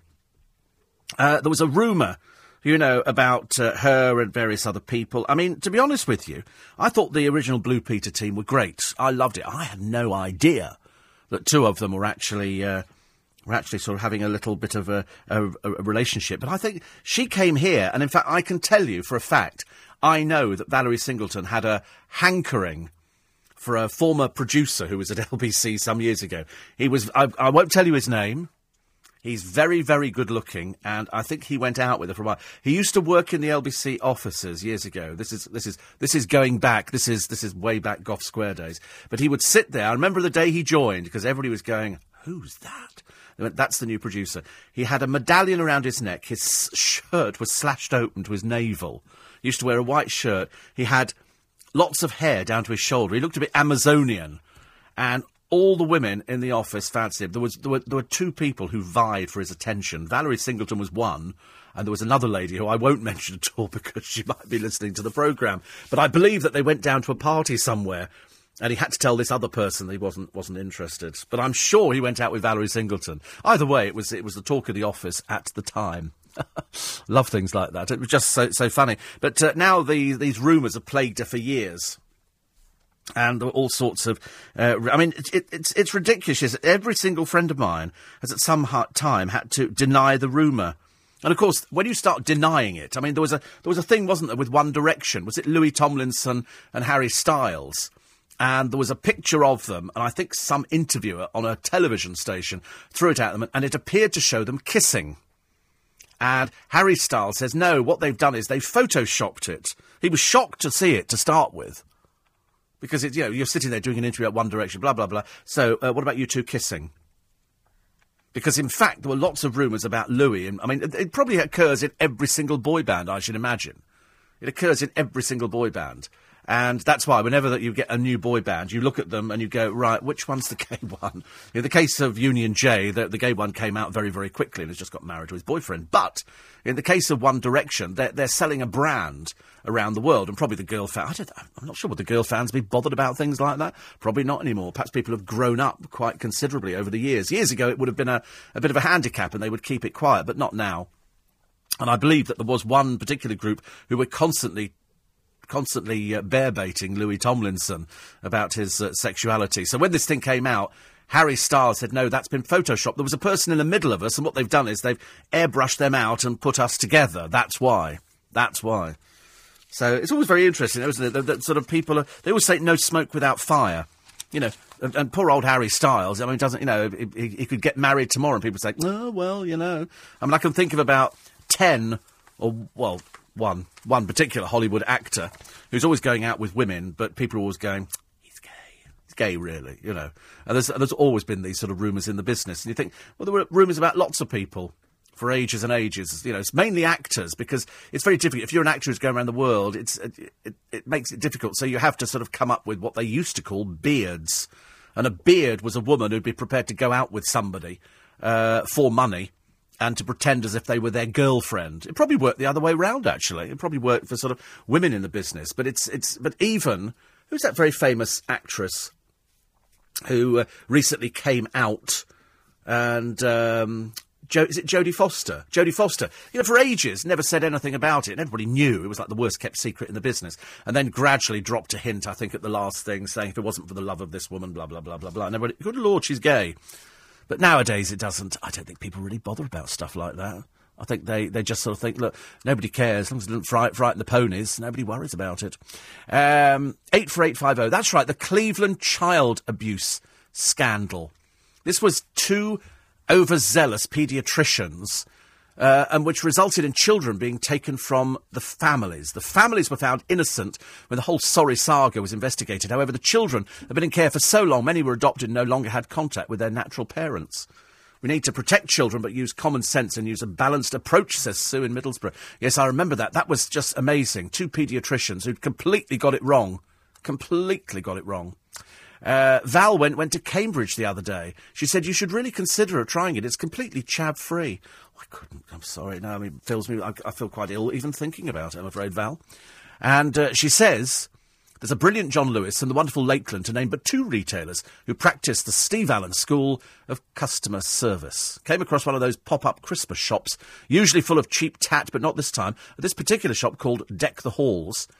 Checking my receipt on leaving, I noticed the shop was indeed owned by Not Cuts, a clever diversification from the garden centre into a shopping centre.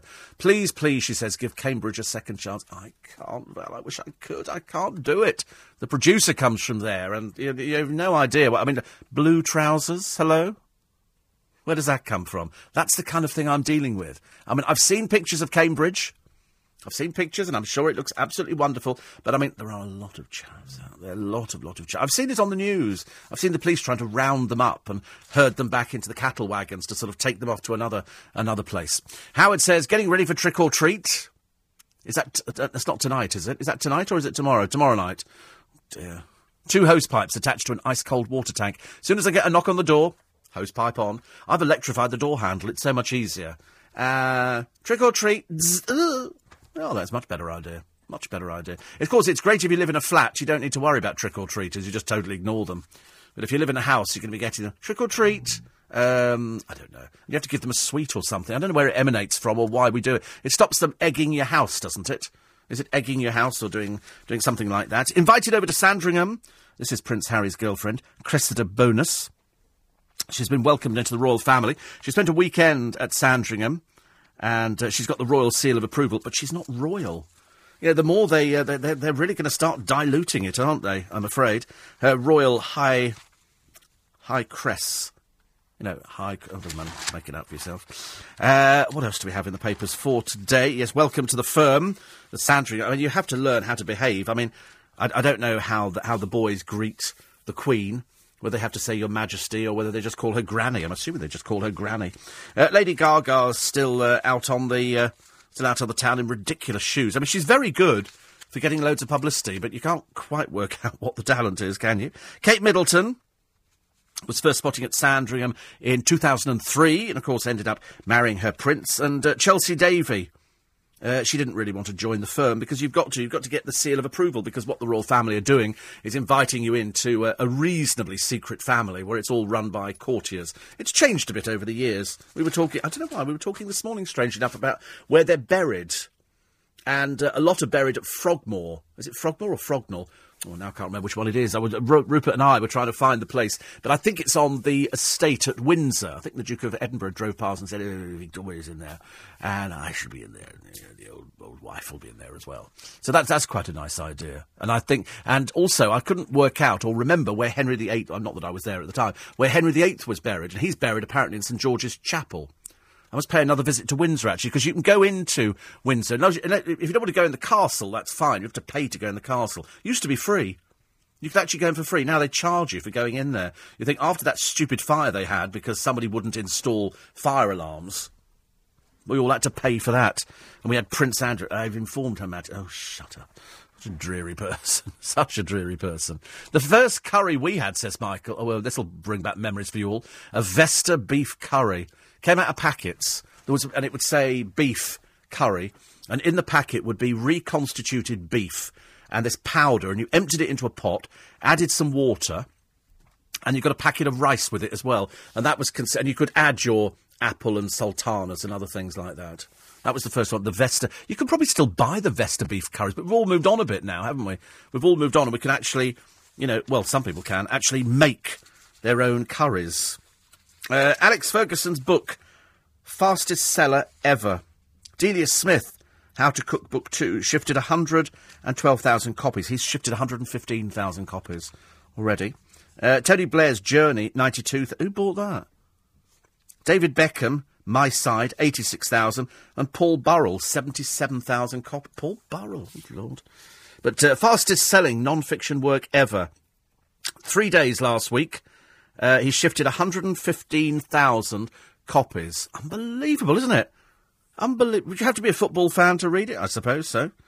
But some people put him on eBay for 300 quid. Getting them signed, put him up on eBay, and in fact even unsigned, because people couldn't get hold of the things.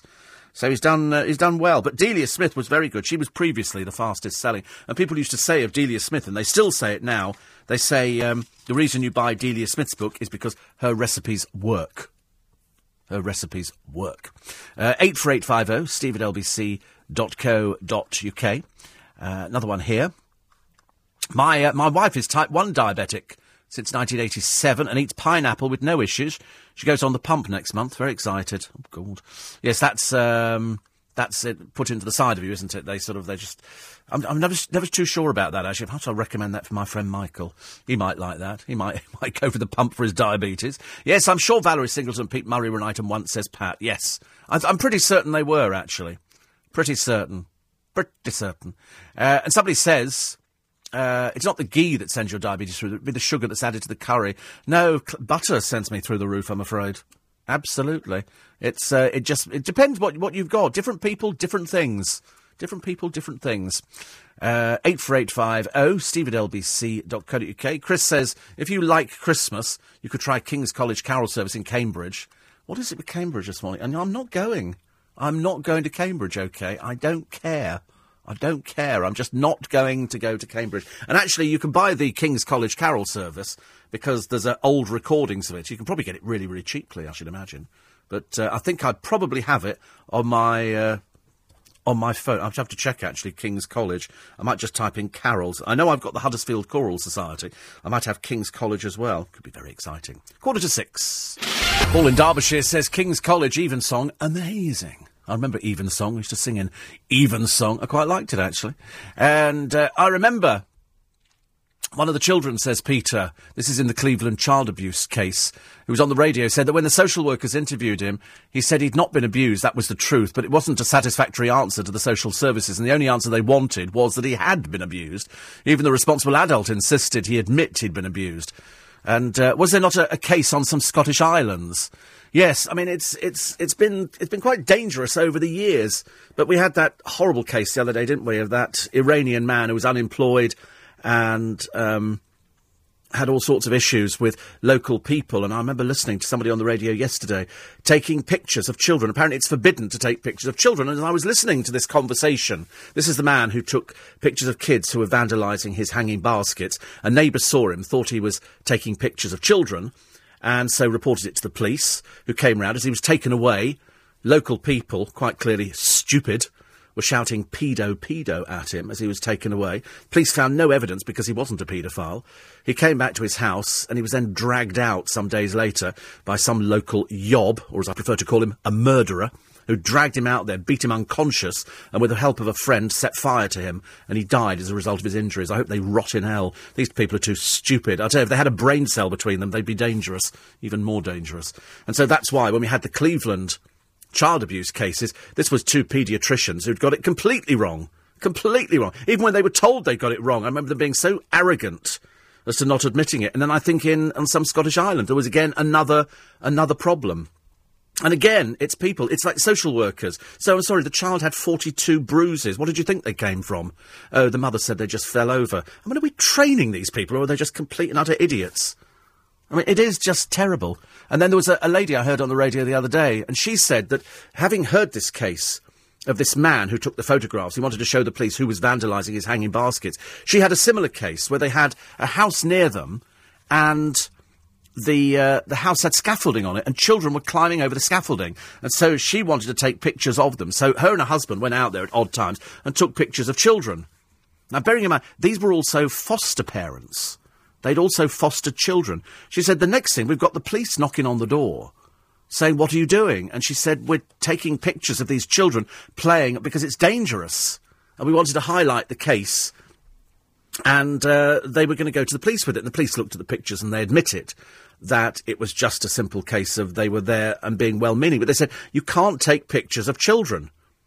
That's why they banned, you not remember a short while ago, it was a subject of much debate on LBC, when the children's nativity play, you can't take pictures of your little kiddywink playing Jesus, or playing Mary, or a shepherd, or something like that, because it'll feature other children. So you can't go to swimming pools and take pictures of your kids, because there's going to be pictures of other children in there. There was a very famous newsreader, took pictures of her kiddie in the bath, sent them off to Boots, and some well-meaning old busybody called in the police thinking it was paedophilia.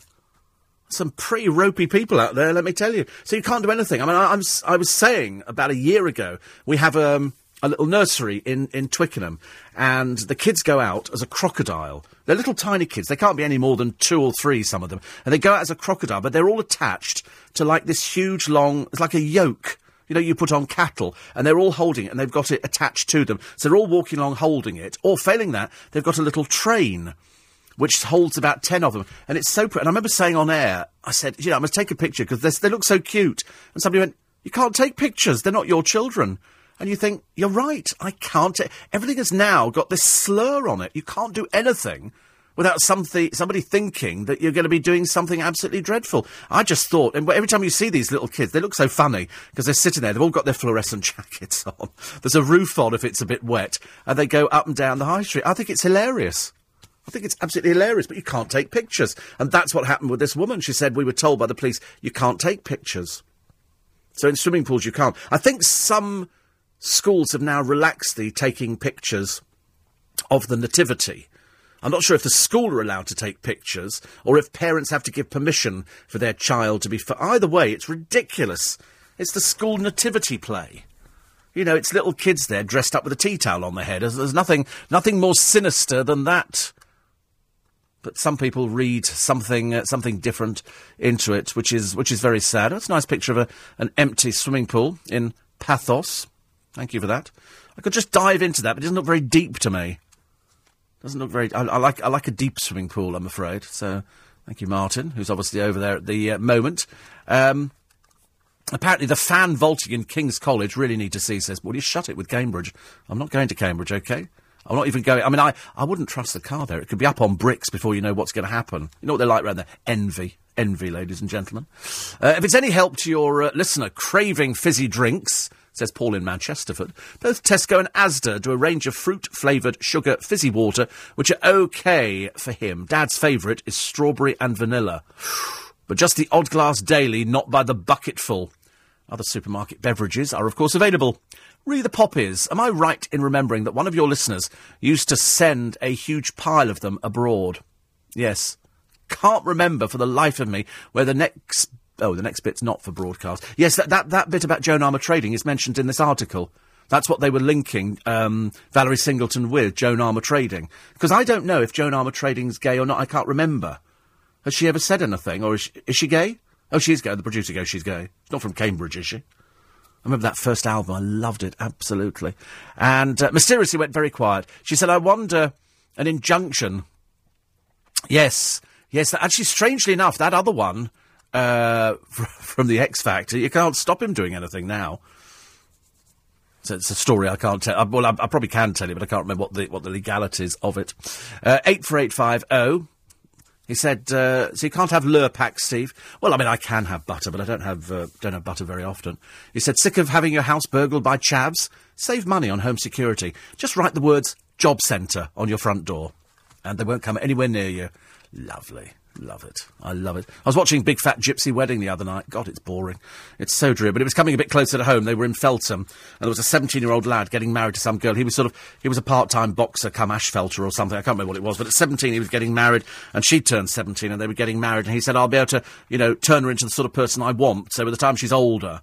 And I thought, God, what an existence. What an existence. Very sad. 84850. Somebody says, I think tonight...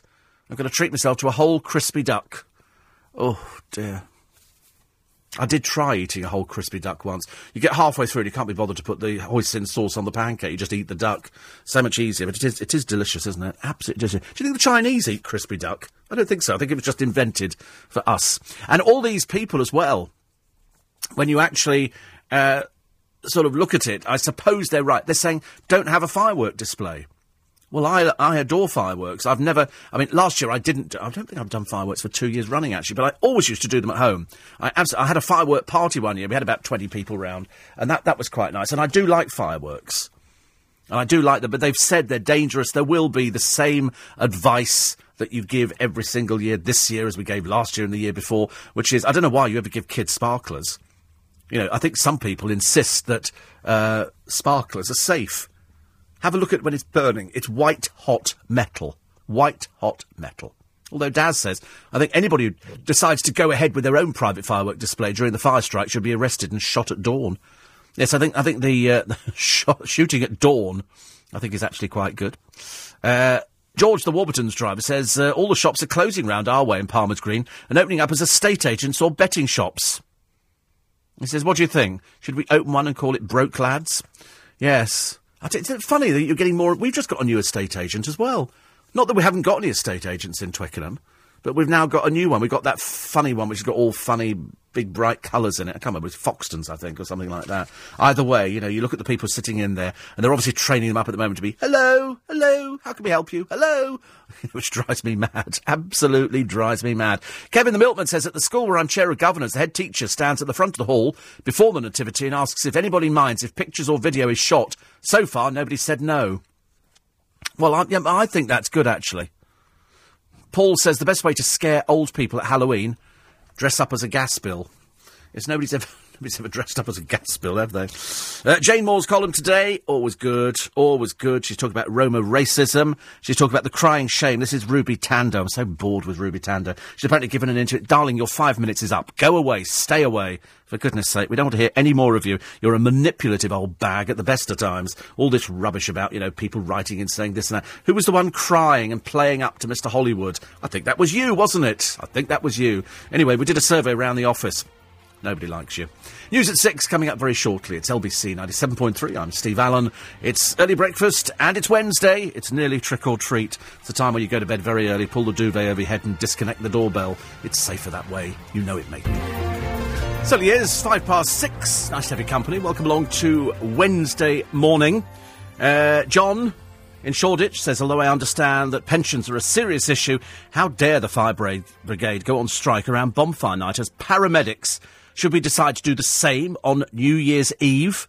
There's a time and a place, not putting lives at risk. Well, they say, you see, the trouble is it's us that get affected, isn't it? When we had the lorry drivers strike, you know, they all did the go slow going up and down Park Lane. It's absolutely nothing to do with us. But we have to suffer as a result. And so, as a result of their pensions, a grievance which is nothing to do with you or I, they actually, you know, go on strike because it's the most impact. It'd be like the tube drivers going on strike. I remember coming into Leicester Square last New Year's Day, and because of the time I come in, it's practically in full swing, because you come in here about 3 o'clock in the morning, and I remember all the roads were closed around London. It was an absolute nightmare to come in. I mean, it was a nightmare. At least this year it'll be a little bit better, because it'll be a bit later coming in. But it was, I mean, literally it was terrible. We had to go all the way around the houses. Every time we went down onto the embankment, the roads were closed. We came into the bottom of Fleet Street, had to go all the way around the back of Covent. It was really annoying. And when you get here, it was horrible. There were all sorts of ghastly people wandering about, you know, not even sort of, you know, worrying about trick-or-treating or anything like that. Although somebody says, you know, it's quite an interesting thing, trick-or-treating, because I look forward to it every year. Last year I made 50 trick-or-treats for the children. They all went. This year I've made in excess of 60, says Helga. Well, the trouble is, I don't like it. I think it's an American thing. I do like fireworks, and I'm determined to have them. But, you know, all you've got to do is follow the firework code, isn't it? Keep your fireworks in a tin. If they're the big fireworks, then keep them well away from each other. We had so many one year that I ended up getting bored with fireworks, but I still like rockets. And they have these big things that 150 repeaters, where but they only last seconds. They have 58 seconds or something, which is good. And just make sure you've got a bucket of water handy, just in case. Don't go down to a firework that didn't go off. It's all safe, you know, it's all hard and fast rules that are out there, and you should be aware of them over the years, I suppose. 84850 steve@lbc.co.uk. And went on holiday once to a holiday camp with my girlfriend and her friend and friend's daughter. Me and the daughter were in the pool. My girlfriend was sitting around the edge with a friend taking pictures of us in the pool. She was told not to take photos and made to delete the ones that she took. Yes, it's you just don't do it now. But as you heard earlier on from Kevin, they always ask at the beginning of this school nativity, we're going to be taking photos, and because parents want some recollection, don't they? Want some memory of their child doing the nativity. Either, you know, especially if you get to play Joseph and Mary, that's kind of like the biggest parts. If you're a shepherd, it's a bit naff, but I mean, sometimes people are quite happy. You know, I am Joseph and this is Mary, my wife, and we want to stay here for the night. Well, you can't. You know, and then go back and go, well, you can now, actually. 84850 steve@lbc.co.uk. And so I think parents should be allowed to take them. But then people went through this horrible phase of going, oh, no, you're taking pictures of other people's children. Well, unfortunately, it's like going to the theatre, isn't it? And, having a picture of all the cast or something like that. It'll be very soon you won't be to take pictures on holiday. It'll be so boring. If you're going on holiday, say, have you got any pictures? We're going, no. Who did I speak to the other day? I said, they did something. And I said, did you take... Oh, that's right. It was Clive. He went to a wedding. a friend of mine. Well, he's not really a friend, I don't know him at all. And, well, he passed him twice. And I said to him, did you take any pictures at the wedding? And he said, I didn't. Didn't take any pictures of this wedding. I said, oh, right. Because that's what people do, don't they? Perhaps you'll have people going, excuse me, don't take... It's like whenever they're filming in London, in theory, if I'm caught on camera, I don't want to be on the news or something like that. I don't want to be seen walking past the back. Oh, Steve Allen. I feel like saying to him, excuse me, don't film me. I was on holiday once with a famous person.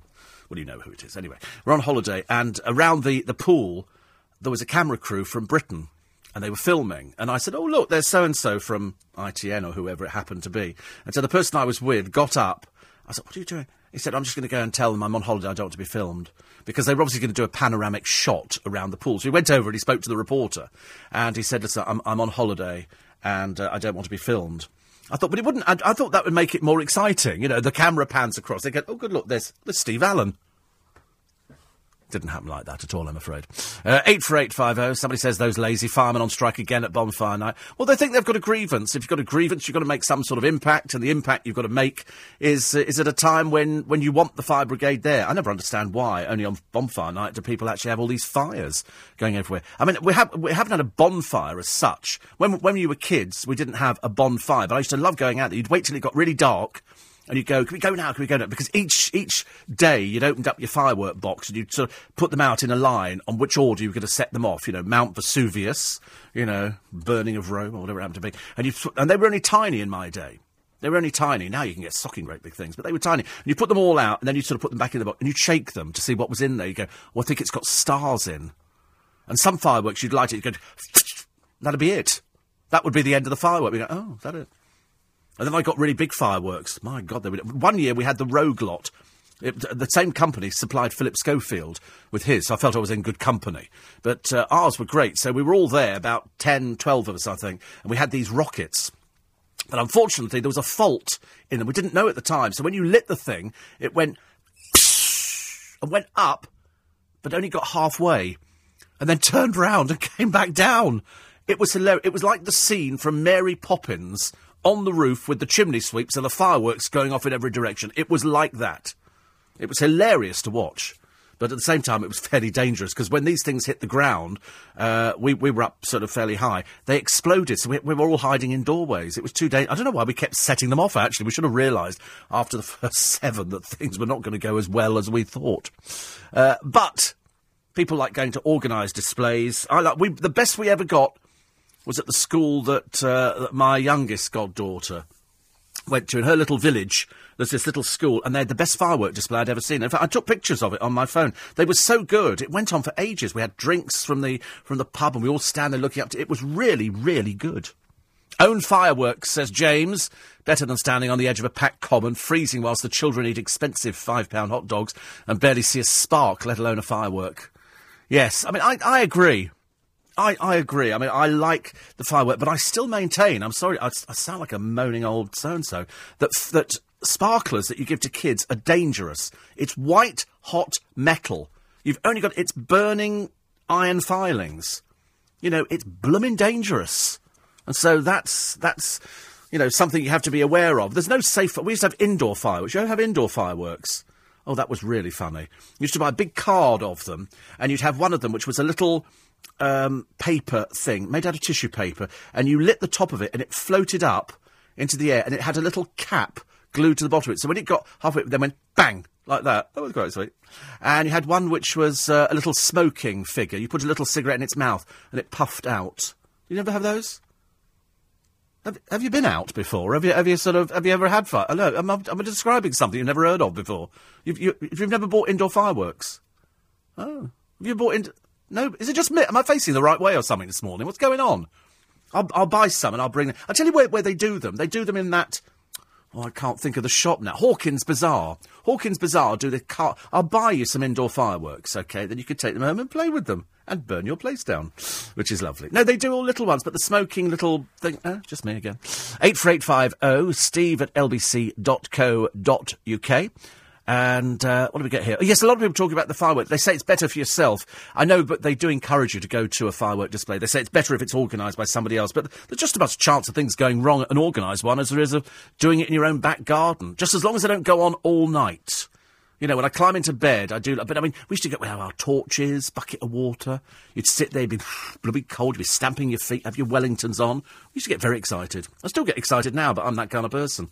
I get excited at Christmas, I don't get excited at Easter, strangely enough. But definitely Christmas. I mean, I could stand there staring at Christmas lights forever and a day. But I have to go to the news, so I can't. It's 14 minutes past 6. LBC 97.3. This is London's biggest conversation with Steve Allen. Jay Louise has said that Joey Essex is opening a Savour store in Corringham in Essex today. Only she'd know that. Joey Essex. I suppose we should go down and throw things. I'm just feeling that kind of mood, I'm afraid, today. I don't know why. It's only because it's blooming cold and I put a short-sleeve shirt on and I'm feeling a bit, as if I've kind of missed out. I've got a big, thick coat to wear, but I'm wearing a short-sleeved coat. I love Jane Moore today, who talks about the mother of 4, who is Tracy Kenny. This is the woman ordered back to work after receiving around £100,000 in benefits for an allergic footwear thing. She can't wear shoes, and it hurts her feet, brings around a rash, or, the usual sort of excuses that people come up with, even though she's got a mobility scooter. She's brought up 4 children. Her husband's a construction kind of worker. He puts up scaffolding and stuff like that. But so she's unable to get a job, and they've evaluated her, and they've said, terribly sorry, love, we're taking away your benefits. Get off your fat bum and get out there. Go somewhere on your scooter. Don't walk around without shoes on the other end. Anyway, meanwhile, in the same week, writes Jane Moore, it emerged that 72-year-old Norman Croucher of Exeter has scaled more than 100 mountains despite losing his legs at the age of 19. As my old gran used to say, writes Jane Moore, there are them that does and them that don't. But why the hell should the beleaguered taxpayer be forced to pander to and fund the latter? Too many of them, Jane, as we know. Too many of them. I'm sick to death of reading stories about people who haven't worked for 24 years. Take the blasted benefits away. Thank you, Neil Wallace, as well. Very kind. Very nice. Mark. Oh, look, Mark from Angels. He says, I'm down at our Shaftesbury Avenue helping with the makeup for the Halloween season. The joint really is jumping. He said, thought you might like to see the latest look. A worm burrowing through... Why is this not burrowing through my nose? Oh, my God. Honestly, what is the matter with you? He said, if you come down, he said, I'll cover you in gore. This is Mark from Angels. This is remember we did a photo shoot. They're still on the LBC website. Me in pantomime costume. Me in lots of I thought they were good. You like them? Neither of them next door have heard of indoor fireworks. Yeah, but seriously, the little Irish one. I said, have you heard? And he said, I've never even heard of indoor fireworks. I thought, we've heard of outdoor fireworks. Surely, by the law of averages, there must be indoor fireworks. It's like, are there car fireworks? Bus fireworks? Where he comes from, in Ireland, there probably are, I should imagine. But anyway, he's never heard of them. You imagine never... That's like never hearing... We discovered something... The producer the other day had never had a doner kebab. Never had a doner kebab. You've had a doner... Of course you've had a doner kebab. You've had those late nights in London clubs. I've seen you standing by the bus stop, your little toothbrush in one hand, little overnight bag, spare pair of pants, usual sort of thing. But never had a doner kebab. I mean, it's like saying you've never had chips. It's ridiculous, isn't it? Absolutely. Other stories... Let me just quickly, because I haven't got too long. I'm on a restrictive licence today, and matron beckons, so I shall need to go. There will be a free podcast up for you within half an hour, which is our usual... look at the celebrity world, unfortunately, from a fairly unkind angle. I can't be kind about people who actively seek publicity within the pages of the papers, so it's the usual suspects today, including a few new ones, which we're a bit excited about, so that'll be up for you before 7, and then the remainder of the programme you can podcast as well. So we have a free podcast, and we have a paying podcast, and if you pay, then it's about £2 a month. You can download everything on LBC 97.3. Me, Nick, James O'Brien, although he's not here this week, it's Larry Lamb. It's nice to see, actually, Larry. I saw him the other day, and I'm going to be seeing him tomorrow. And Jay Louise, I have to share mince pies with tomorrow. But being the good Essex girl, she only likes the mince pies with the old whiskey in. She likes a bit of the old booze. So, because I brought the Heston Blumenthal ones, and they're actually particularly nice. They got a rating from Good Housekeeping magazine as the best mince pies this year. They're the spicy ones, which you dust with the tangerine powder. And they look lovely, and they taste even better. And so, but Jay Louise is going to wait for the whiskey ones tomorrow, which is great. Front of the Sun this morning. It's the energy big six, the profits hidden. I think everybody's going to be smarting over this one. I can't I can't express my distaste for these people any more than I can express my distaste for Sharon Shoesmith and her £600,000. Prince Harry's girlfriend invited to Sandringham. That's quite nice. Is that an indication that there could be a marriage on the cards? Is this the first one of his girlfriends who's been? They're fairly stickling, aren't they, over there? Prince Philip decides who goes and who doesn't. That's why they've not invited Fergie for some years. The Queen's smiling. I like the Queen. I don't care what anybody says. I'm a royalist through and through. I don't like every member of the royal family. I don't like Andrew and Fergie, and I don't like their daughters, but I seem to go with most other people. Sometimes Charles says a few barking mad things, but, you know, that's Prince Charles for you. I like William. Harry's a bit of a loose cannon. Princess Anne, so-so, but they don't know anything else. But the Queen, I like a lot. A full frontal assault on the pensions industry will massively boost the retirement plans of millions of people, the government have claimed. Radical reforms on the high fees, commission and transaction costs, now routinely charged, could save workers hundreds of thousands of pounds. How much savings do you have? They were saying in the paper today that some building societies are only accepting people now if they've got £50,000 to invest. And I was thinking, I wonder how many people have actually got £50,000 to invest. 84850, steve@lbc.co.uk. Front of the Mail today, how even a married Meryl Streep fell for, Jack the Lad. Catherine Jenkins, who is as gorgeous in real life as she photographs. She's one of the very few people you have in the studios, and people deliberately walk backwards and forwards past the window. Just have a look. Tomorrow, we're going to be talking to Steve Coogan about this film, Philomena. Really good film. A film which has got some great laughs in it. You know, a moment where you're a bit like E.T., where you want to stand up and clap and go, yes! And then some very, very sad bits. It's a true story, and it's really good. We're going to be running the interview with Steve Coogan this weekend, together with Jeremy Joseph, who's a club owner in London, but a very successful club owner, the man who books all the stars that we talk about on the programme. Daily Star today. Di Ghost tells Kate, you're too thin. Princess Diana, apparently. This is in a book from Diana's former spiritual counsellor. Oh, honestly, you don't believe this old rubbish, do we? No, I don't either. The Daily Mirror, Jane Seymour's dumped fourth hubby after 20 years. I think I asked her about that when she came over last time. She's another one who looks absolutely gorgeous. Gary Barlow's not-so-secret trip to Afghanistan. Gary meets the soldiers. There's the meeting of the mines. And MPs meeting the energy scandal cowards, say the Daily Mirror. Today, Telegraph on the front page, the Debs of 2013. This is at Queen Charlotte's ball. The young ladies were only presented until 1958. I didn't even think they had these at all, I'm afraid, now, these debutante balls. I suppose now it would all be sort of... They all look a little bit like My Big Fat Gypsy Wedding in some of these gowns, which I suppose is okay if you like that kind of thing.